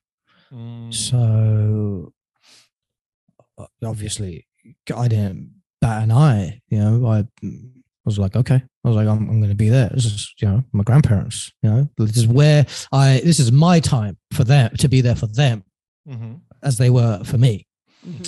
And I didn't care about my health. I didn't give about COVID. I didn't give a crap about anything. Booked an overnight flight. And at this point, like, planes were like, they were hiking up the prices, right? Because they were at low occupancy. I paid a ridiculous amount. I paid like, I think $3,000 or something like that for an economy ticket to London, but I didn't care about any of it. And Ali also is very family oriented, and she too was like, "You need to go," like, and I went, and came, quarantined, all of that, and then my employer at the time was I didn't ask. I told him, I said, I'm going back home. I'm going to be going back for a while. I said, like, take it or leave it, basically. Yeah. And the employer was thankfully very reassuring with the situation, and said, yeah, that's fine. If you could just check periodically, email, so on and so forth. So my dad had negotiated with the nursing team to allow me to come in and see my granddad, because the restrictions were tight. So my granddad, he was hooked up to all types of things. Nobody could see my grandma apart from my aunt. She was the only person allowed in the ward, because in that ward where my grandma was, it was very high, many high precautions that were in place due to COVID. So nobody could see her, including myself. So I go see my granddad, and I can't believe, like, how he's looking, right? Completely unresponsive. Not, we're just there. We're just present, right? All my family would come. He had his own room because of how elderly he was, and there was a window, and all my cousins would come, and they would just like look, and my mom and everybody would come and just look. And nobody apart from my dad and I were allowed in the actual room. So I go home, and then my back home to my parents' house, like, it's like we were there basically from sun up to sundown, right? Basically visitation hours. And we get back.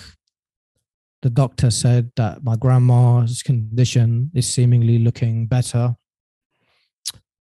And we were all like, oh, great. Like, this is seeming to be good news. Granddad situation. I flew because it seemed like it was the end for my granddad, right? Because of the stroke, and they wanted my dad to sign a DNR, did not resuscitate, and he said, no, I'm not going to sign a DNR. I decided to go out. Once I got the news that things were looking okay, in the evening, I arranged a meeting with Nathan and Jamal, which is my other close friend. I haven't known him as long as I've known Nathan and Akil, but known him for a very long time, and he's also one of my best friends out in England. So we arranged a meeting, just hanging out, restaurant, and we're walking, and Nathan hangs back, and he's got his phone up, and Jamal and I don't think, we just think it's a work call or something. So he kind of runs up to me. He's like, man, I got to take you back, man. And I was like, everything all right? He's like, yeah. I just got to take you back, man. And I was like, oh. I was like, I said, what happened? And he wouldn't tell me. I don't. And so I was like, give me your phone, man. I was like, I'm going to call up my dad back. Call up my dad. And my mum is like in absolute hysterics in the back. We already told Nathan, your grandma's dead. Get your ass to the hospital now. And I was like, what? I was like, and my dad was then like, yeah, mate. She was like, she's gone, man. And I was like, oh man, I was like, Nathan didn't tell me that. I think Nathan didn't want to be the one to tell me that my grandma had died. So I hung up the phone, and then I just started to break down. And it was Nathan knew, because he said, he came and he like hugged me and he went, sorry, man.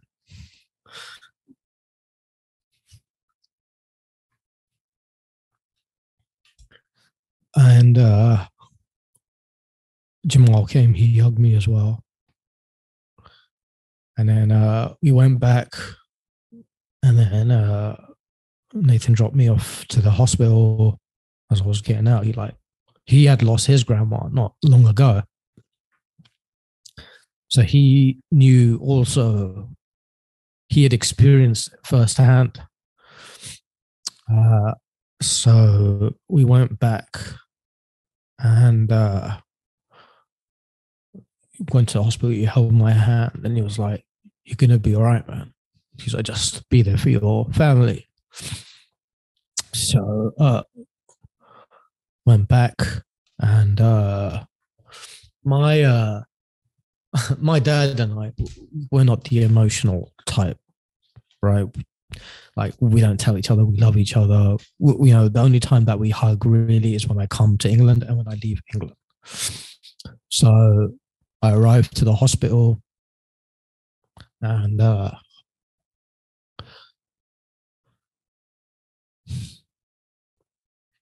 first I saw my dad.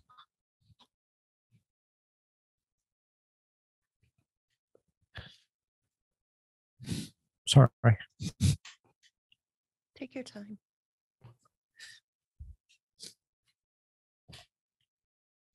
And we hugged pretty tightly, and he was crying profusely, and I was like, with all my I've never hugged my dad like that. I was just like, really like, just with all my strength holding him. And I said to him, I was like, you did everything that you could, man. I was like, you couldn't have done anything else. And then I saw my aunt, who was the one that was looking after my grandma. She, of course, she is the emotional type. She was very, and my mom is also the emotional type, right? They were all really upset. My aunt especially was like really like breaking down, and I said the same thing to her. I was like, you did everything, you were there. I said, that's the most important thing. I said, you were there for her, and that's all that matters. And she's going to be all right. She's a very spiritual, religious woman. I was like, we are the ones that need the prayers, not her. Mm-hmm. And obviously then my mom was just making my way around to everybody, and then we saw her and my grandma. We were allowed to go in, and we all saw her in the hospital bed. It wasn't a great feeling. And then the next day, my granddad is feeling a little bit better. Now he's awake. He's very edgy, and we had to. We were having like a family debate as far as whether we should tell my granddad that his wife has just died, and they have been married for I don't even know how long, well over 50 years. And we didn't want to tell him because we felt if we told him he would die from the news. But we couldn't not tell him that his wife had died. We just morally, we didn't think it was the right thing to do. So the next day, we all went to my granddad's ward. It was me, dad's sister, my aunt, her 4 kids, my mum and my sister. And we were checking with the nursing team. Are his vitals okay and all that? I want to make sure that all of that stuff was checked out so that we could tell him, well, at least his heart was beating and everything. And they said, yeah. So then they allowed my aunt to come in as well. And everybody is like looking outside the window. It's me, my aunt, and my dad in the hospital room. And my granddad get into a wheelchair.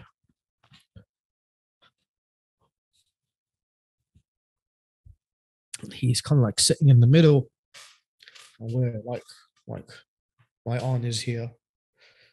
I'm like standing right in front of my granddad. My dad is on the left, right? So like 3. My granddad's there. And my dad is the one who was going to drop the news. And he goes, and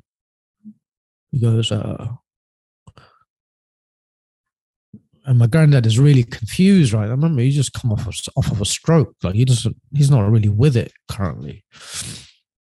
And he said, he was kind of like, what's happening? He started to get annoyed. Like, what's happening? Like, what's going on? And then my dad is like, so he's tiptoeing around the issue. Last night, it's like something happened, and he was like, he's like, and mum passed away, but he was like mumbling. So my granddad got annoyed and he asked him to speak up. He's like, "What?" He's like, "I can't hear you. Speak up." And my dad now is like, really like profusely crying, and I'm like holding him with my hand like I'm like, sorry. I was like, we're here. And he then speaks up loud. He goes, Mum died last night. And he said, your wife is dead.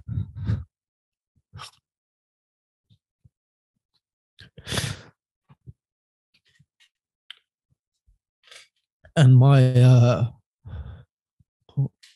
granddad was like, what? He's like, how could this happen? He said, I should have died first.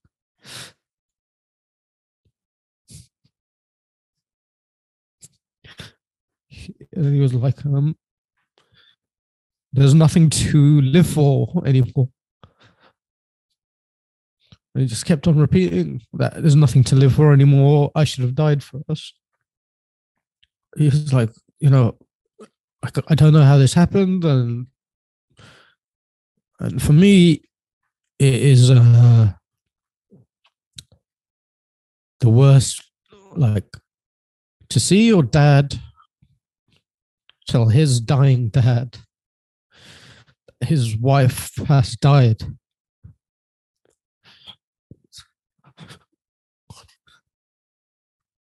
It's the worst thing that I've ever had to see in my life.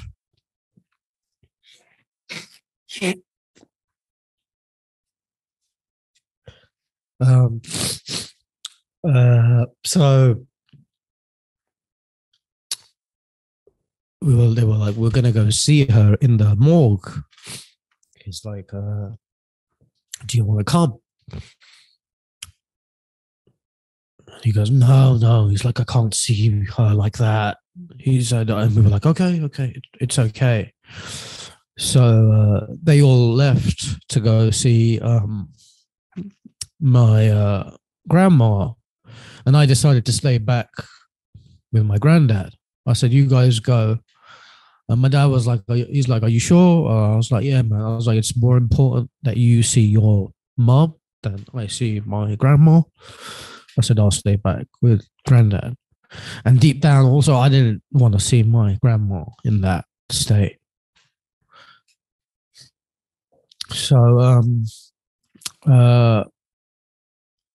then, we did the funeral, all of that stuff.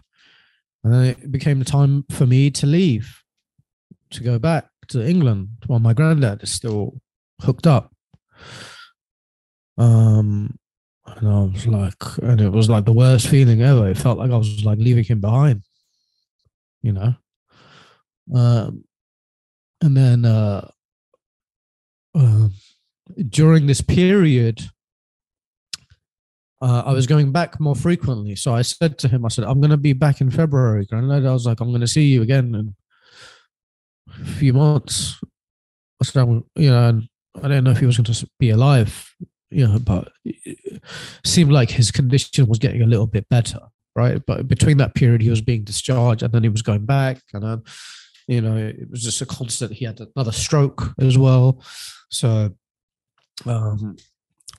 there was all of this stuff going on, but then and so I came in February. When I came in February, Granddad was now in my aunt's house, and they had arranged for a hospital bed, so he was there, and he was now responsive. We were actually able to speak with one another, and he'd always ask me, how much money are you making now? I would always be his like first, and I told him exactly, like I gave him the exact dollar, and he went like that. and from there, I was like, your investment paid off, Granddad. And I always offered my granddad the money, and he would never take it. Mm. He said, no, I don't want it. He said, just, buy me a gift when you come back from Miami. He always loved his little souvenirs and things like that. So when it was time for me to leave my granddad, and the other thing is that my family, like, we didn't want to hire a private carer because we felt nobody's going to be able to take care of him like we can take care of him. Yeah. They're not going to show that level of care. So my family was the one that, like, literally looking over him 24 hours a day. My dad had also installed CCTV so that it would connect it to an app, right? So we could all like watch him and all of that. So like a lot of part of me also felt guilty that my family's all coming together to like wait, hand and foot, everything, anything, bathe him, feed him, all of that. And I'm not, because I got to go back, and it really affected me significantly. And when it was time for me to leave on that February trip, we both hugged, and he was crying, I was crying, and deep down we kind of knew that it was going to be the last time that we'd see each other, or like while he's alive. And I remember he said to me, make sure, he's like, make sure you pray for me and you don't forget me. And I said, yeah, I said, I'm never going to forget you. Don't worry. I said, hopefully we'll be able to see each other again. And then, I went back. One thing that I will always say is my granddad he would always ask, did you go see your grandma today? And I said, yeah. I said, we left her flowers. And he would always say, he's like, forget all that flowers bullshit. He's like, that's not going to do anything for her. He's like, what she needs is prayers. So make sure that you never forget your grandma and you're always praying for her. And because of his dementia, because of the stroke and the dementia and everything, he would actually forget that grandma had died. And we would have to tell him again. And he reacted like it was the first time. And normally it would happen when my dad and I were looking after him. And then I would always like look on the floor, like crying. And then he would react again, like the same way. And that also was extremely painful. So then I went back to Miami after the February trip. And then 2 months later, I got another call from my dad saying, "Your granddad's had a stroke." He's like, and I think that this one might be it. He said, "I think that you should make arrangements to come back." So again, I did the same. I just got another flight. Again, the prices were pretty much comparable. All of these visits were comparable because this was all during the period of COVID. So it was. I was thinking about it, and this time I was getting very upset because I called up Nathan. I was like, I haven't told him explicitly that I appreciate what he did for me with the masters.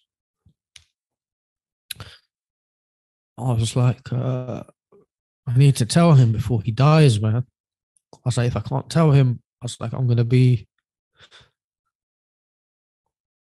I said, it's going to like haunt me for life. And Nathan said to me, he's like, you'll be able to, man, hopefully, God willing. He was like, he said, I said, if you don't, he said, he knows, man. He's like, he knows that you appreciate it. And over that 8-hour flight, 9-hour flight, all I could think was, I need to tell him. I didn't sleep the whole 9 hours. And got back home. It was a Thursday. I was really exhausted because I hadn't slept in over 24 hours. So speaking with my parents for a couple of hours, and then my aunt calls 2 hours off. Like, I get home, literally off the flight, speak with my parent for 2 hours, and then I get up because I'm like, I need to sleep, guys. I was like, I'm dead. Like, I'm exhausted. Wake me up when you go to the hospital. Just literally, as I stand up, the phone rings. It sounds like it's a freaking make-believe, like the way that these series of events unfolded. But my aunt calls up in hysterics. He's had a stroke again. He's unresponsive. All the medical team just came in. You need to come in now. I don't know what to do, and this, that, and the other. So we all came back. We rushed to the hospital. I hadn't seen my granddad now. Everybody else had seen him in his current state. I had not. And I walked in and I couldn't believe. My granddad looked like Santa Claus before. Big belly, like big beard. He had lost so much weight. His legs looked like little twigs. His lungs were filling up with water. because of the stroke. His organs were giving out one by one. Like what was the most painful was his breathing. Every out breath was like this, and then back in. And that's how he would breathe. And it would be so painful to hear how he would be breathing. And we all went, and then my aunt was there. She'd always get there at like 5 a.m. We would always force my aunt to leave to go back home so she could rest. So everybody left. It was just me and my sister, and my mom. And the nurse came in, said, is he able to hear? She goes, yeah, he can hear. He just can't respond. So I'm like, all right. And I asked my mom and my sister, I was like, can you guys leave for a sec? And I kind of like,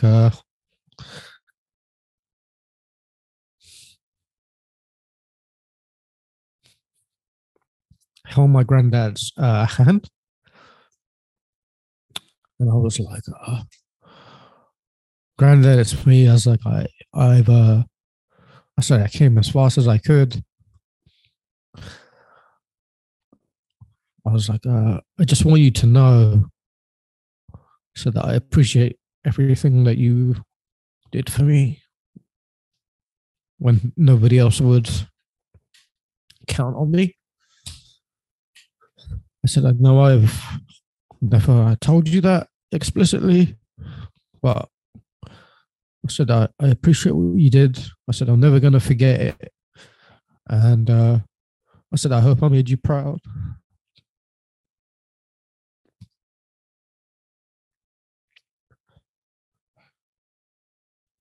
And I was pretty destroyed.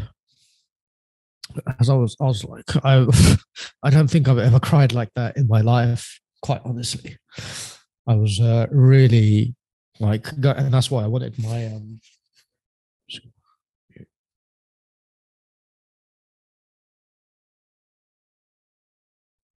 that's why I wanted my my mom and my sister to leave, because I didn't really want them to see me like that. Nobody's ever seen me like that.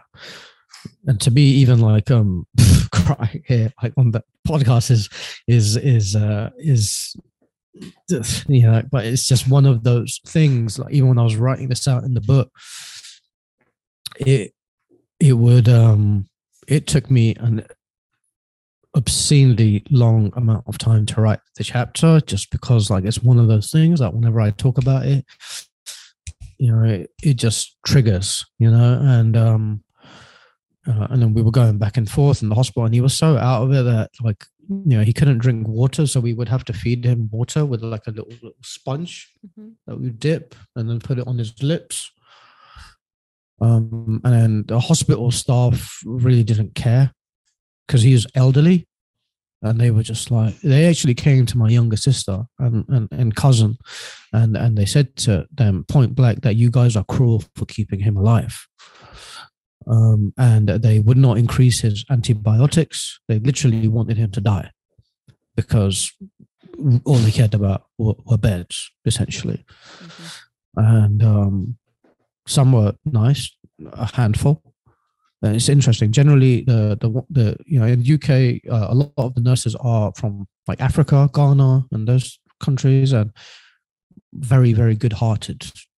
And they would always like do everything that they could to help my granddad and everything. But then there would be the others that just clearly were doing it as a job. And like I said, they wouldn't increase his antibiotics. They wouldn't do anything. They were just like, we're just going to have to leave him to die painfully, basically. And we left the hospital. We would go in and out. The entire family would come. And my dad and I were there, and then this is going like maybe like 3 days later or something, and we left, and then my younger cousin calls up crying, and he's like, he's gone, man. He's like, he just died. And we all rushed over.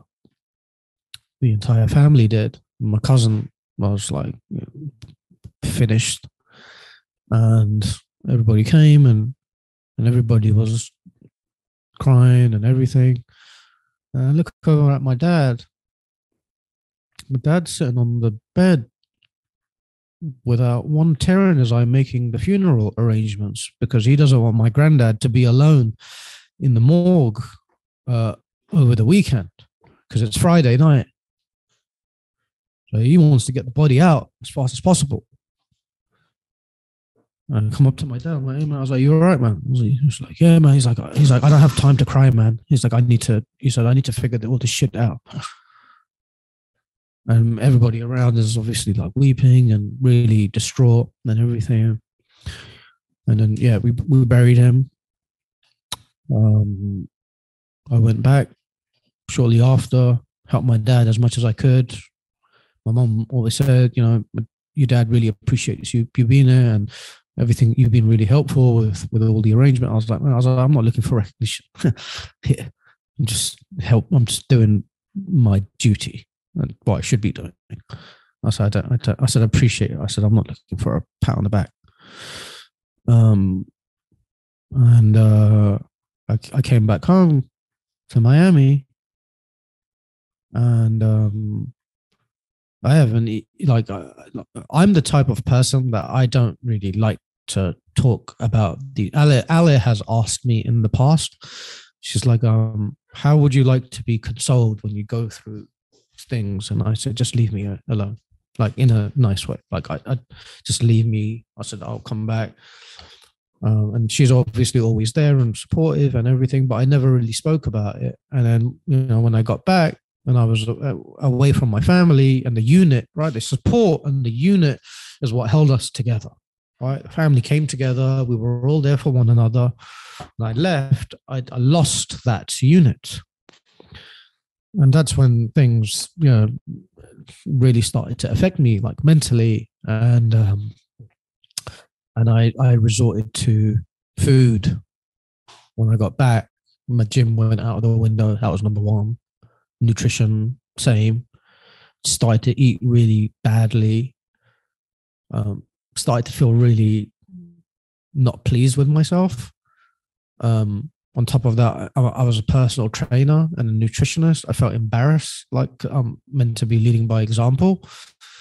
And here I am, like, you know, getting completely out of shape. So I completely went off social media as well. Like prior to that, I was posting regularly and talking about everything, like nutrition tips and things. And it just, you know, my clothes were starting to fit. It got so bad that I wouldn't even I'd get out of the shower and I wouldn't even look in the mirror. I would always look down until I put on a shirt because I just didn't feel good at all about myself. And it went on for quite some time. And as I mentioned, my clothes started to fit very tight. And if you'd like, I could show you a picture of kind of how much the weight had increased. Would that be all right? Yeah, if you got it handy, sure. Yeah. So this was like the biggest that I had ever been. Mm-hmm. All right. So as you can see, my top half, like, was, you know, that kind of shows, like, you know, that I was still somewhat all right, but right here, right, as you can see, just from the stomach and especially like here, you could see how much, you know, weight I had really put on, and this was the heaviest that I had ever been in my life. Nothing really mattered. My goal, my entrepreneurship, all of that, like, didn't matter. And that was kind of like a reflection that I had when my granddad did pass away, was that nothing in this world matters, you know, material wise, apart from like family, true happiness, just being loved, you know, and love, you know, and those are the most important things that I learned. And I'm sure others that have experienced a close death like this probably also empathize. And it really did put things in perspective. And the way that I overturned it, I just had to, you know, I don't even have the exact answer of how I turned it around. I just said to myself, all right, man, it's happened. You can't do anything. The show must go on, you know. And what I did was, actually, I had been off social media, as I mentioned, for quite some time. And that picture that I just showed you, I posted it on my social media without an after photo. You know how people put transformations before and after? Yeah. I didn't want to wait until I wanted to show people this is life, right? I'm a personal trainer. I'm a nutritionist. And this is me currently because of life. And this is where I want the focus to be. I don't want to show you how great and fit I am, any of that. I want all the focus to be right here so you can see that it's okay, man. Like people go through it sometimes. It's all right when we go through it, you know. You'll bounce back when you're ready to bounce back. And I posted that one. I didn't tell Ali. She was absolutely livid when she saw it. It's like, oh my God. She's like, how could you post something like this to the world? So embarrassing. And, this, that, and the other. I started to get a flood of texts. Like a flood of them. Are you okay? Like, what happened to you?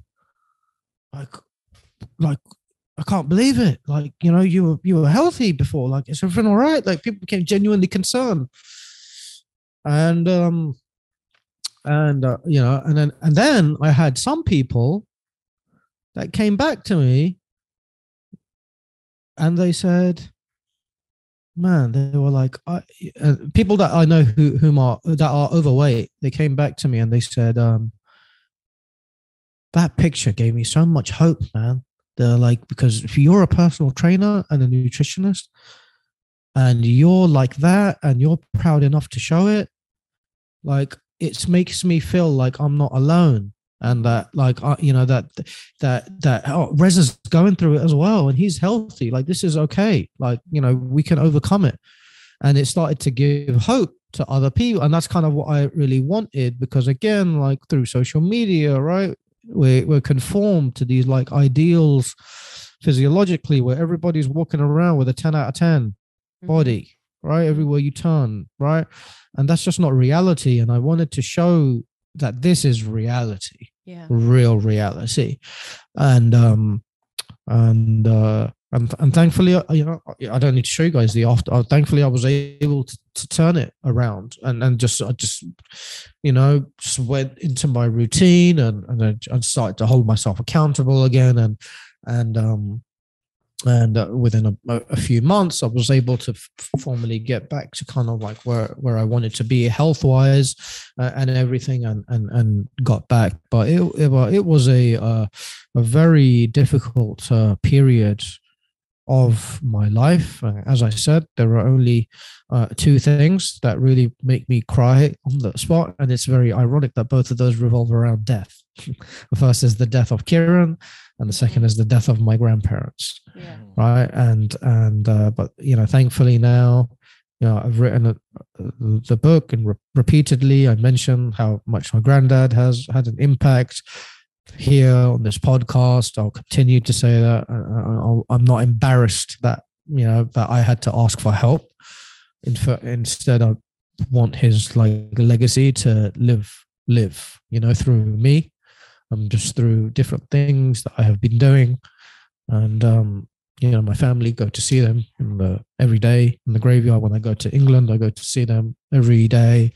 So and when their funeral happened, actually, because I mentioned in the dive stage that they were very prominent in the community, and they had a huge showing of people that came to the funeral. It was really quite something. And this was when there were COVID restrictions and people just didn't really care. They were like, no, we need to be there for them. So that's how it happened from start to finish. Yeah. Well, what strikes me, two things. One is that you have honored your grandfather so beautifully by recounting a really the deep love is obvious by you know throughout your story, and honoring him, and not taking the easy way and glossing over it, but really expressing yourself. That's come through the way you've honored him comes through loud and clear. And the other thing that resonates is that, we're talking about the thrive stage, and what are we doing in the thrive stage, crying and talking about, something so awful, but that's life. I mean, thriving is not all unicorns and rainbows and cotton candy. It's absolutely there's some right tough stuff. Absolutely and right. You kind of have landed in a really solid spot with Haymaker Media, and getting grounded in something that's really super cool and plugged into your personality. But that doesn't mean life is magically transformed. Absolutely not. Laugh at that. And I'm sure that when it's time for my parents to go, it's gonna be a repeat of it, but and the show must go on, you know what I mean, at the end of the day. But and time heals all, and all we can do is keep the memory alive, and that's really all we can do. If we're able to survive and stay alive, keeping the memory at the forefront is the most important thing. And here you are. I'm sorry, go ahead, Tanya. I think you and I are both really blessed that we had an opportunity to share. No, I'm gonna cry. That we were able to share our moments with our gratitude with with your grandfather, and then with me and my mom and my dad. Very few people get that opportunity. Absolutely right. I'm so glad you were able to get that from your heart and into his ears.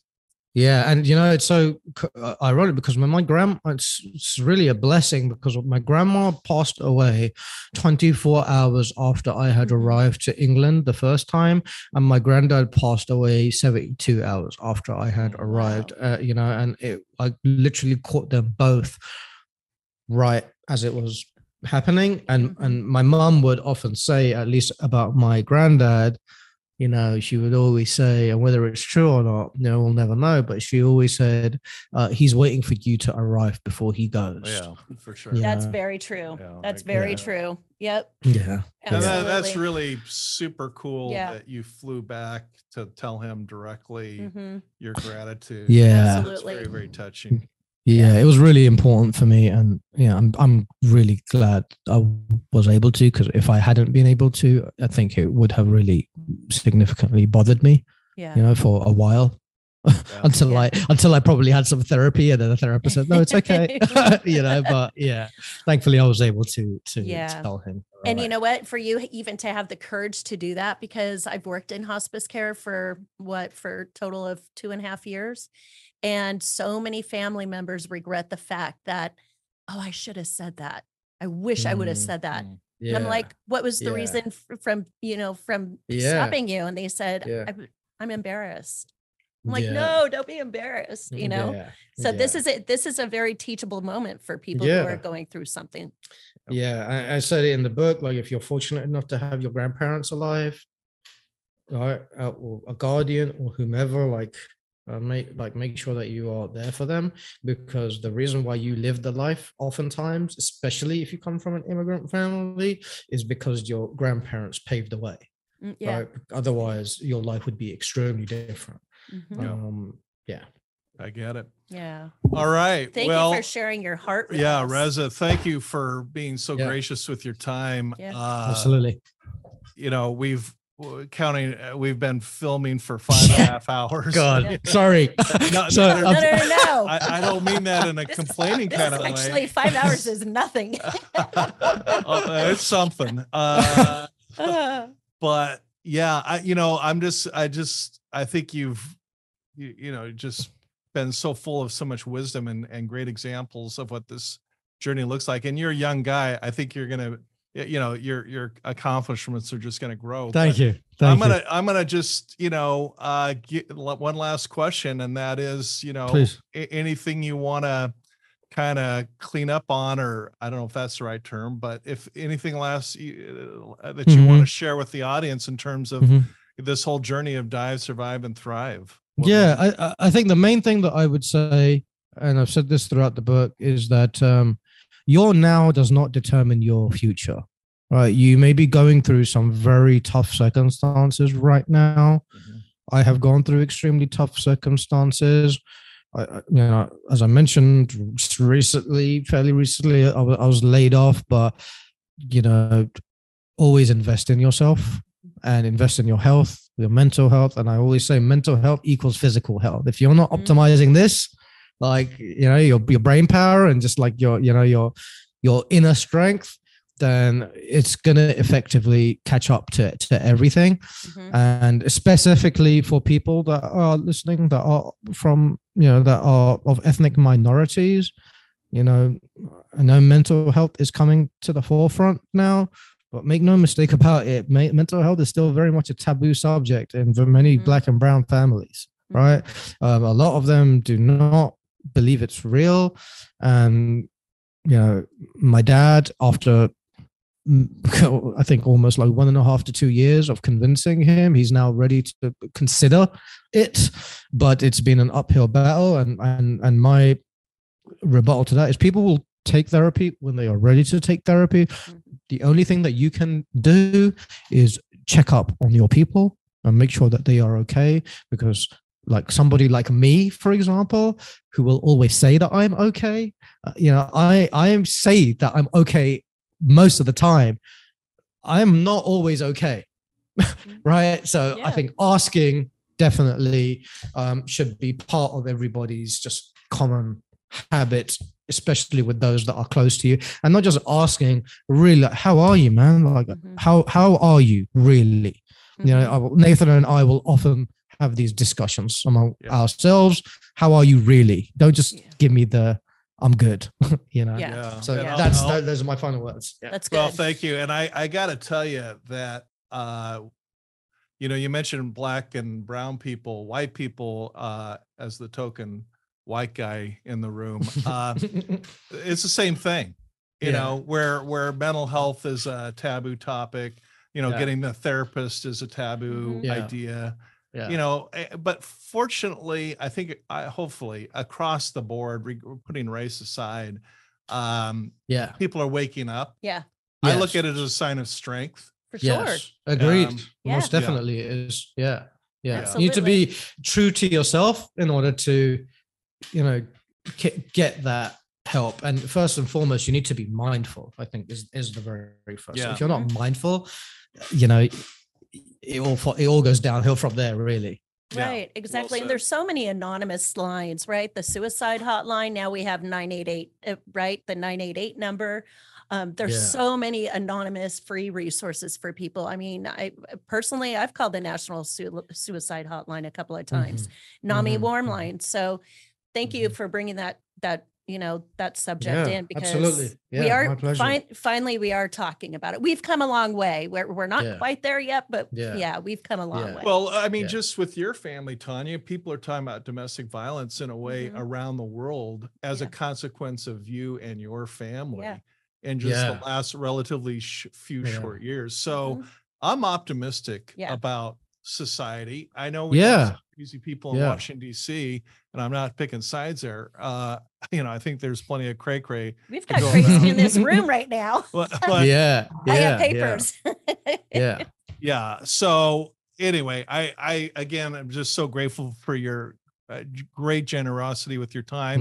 You're a guy I'm going to be keeping my eye on, because not only do I want to go scuba diving when I'm in absolutely, we should absolutely do that. I think you've because you and I, we used to work together, so it's like you've kind of, and I also was part of that layoff.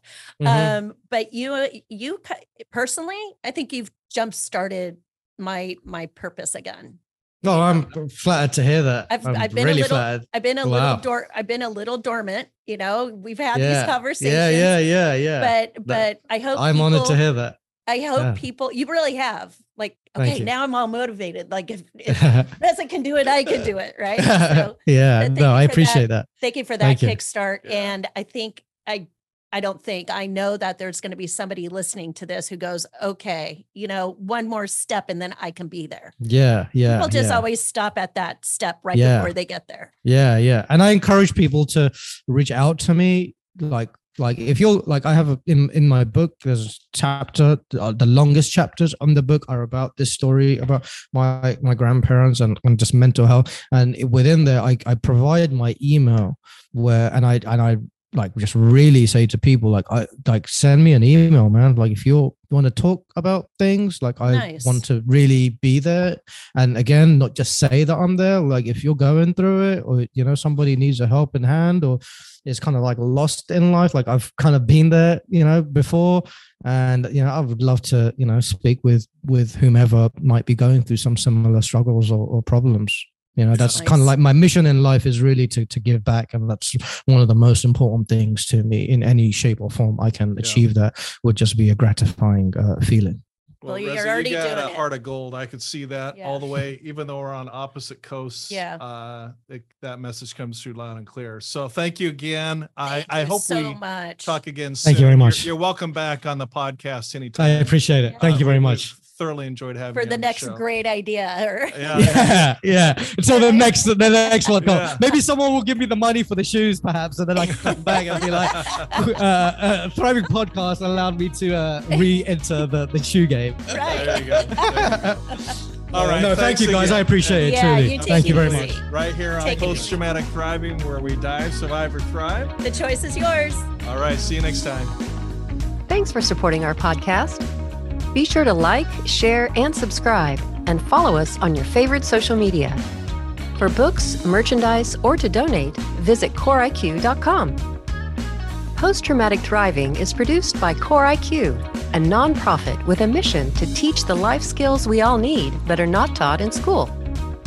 CoreIQ and the Post-Traumatic Thriving podcast are for informational purposes only and do not provide medical or mental health advice. Always consult with your licensed medical and mental health care providers.